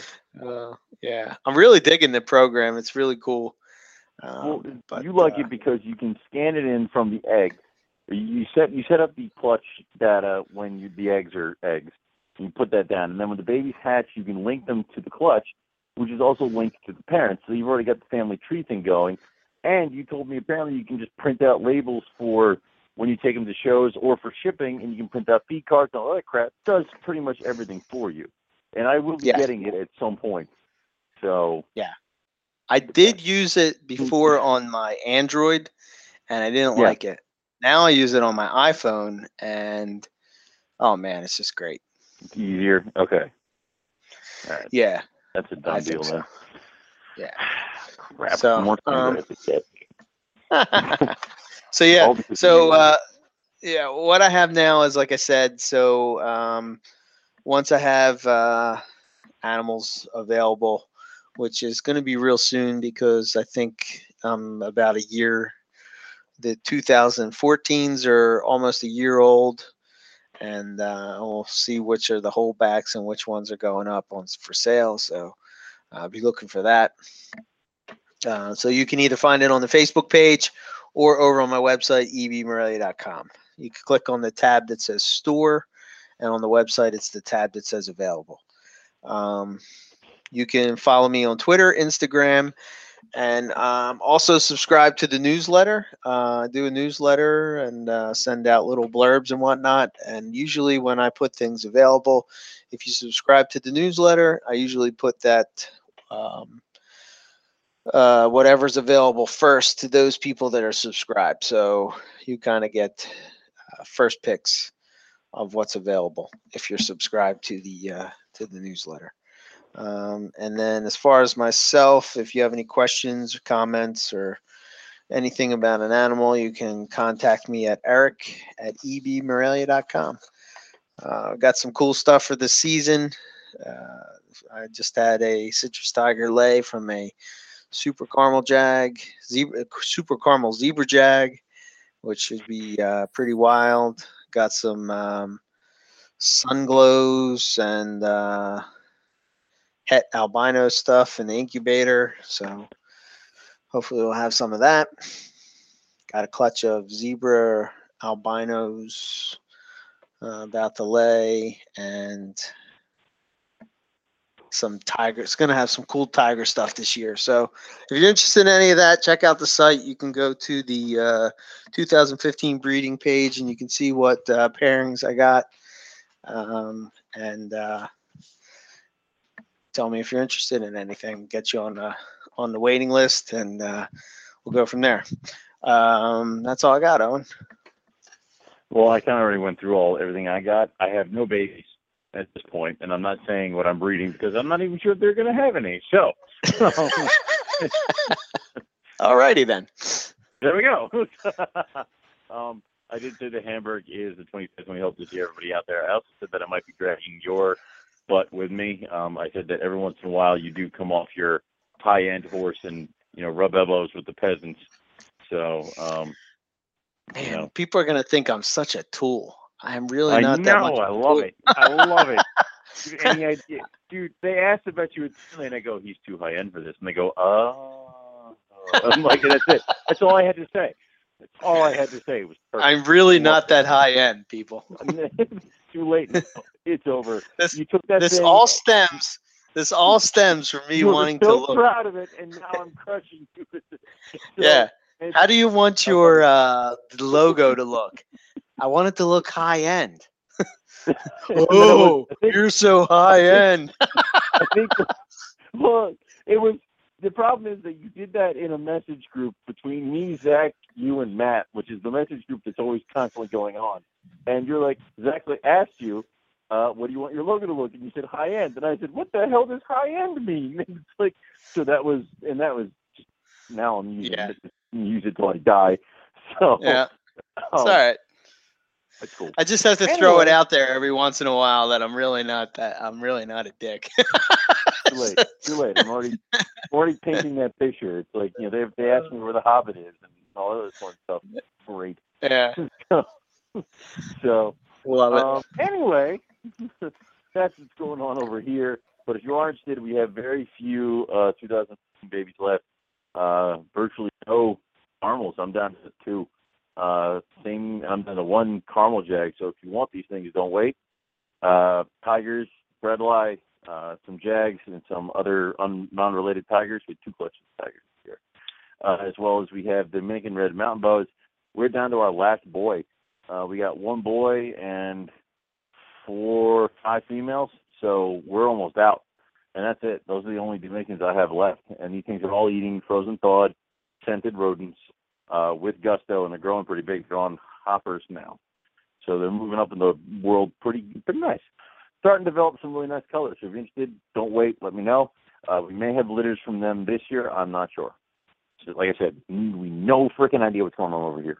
So definitely come check us out. We'll talk, and we'll figure something out with that. Anyways, what we will say is thank you all for stopping by and listening. And we will catch you all next week for some more Morelia Python Radio. Good night.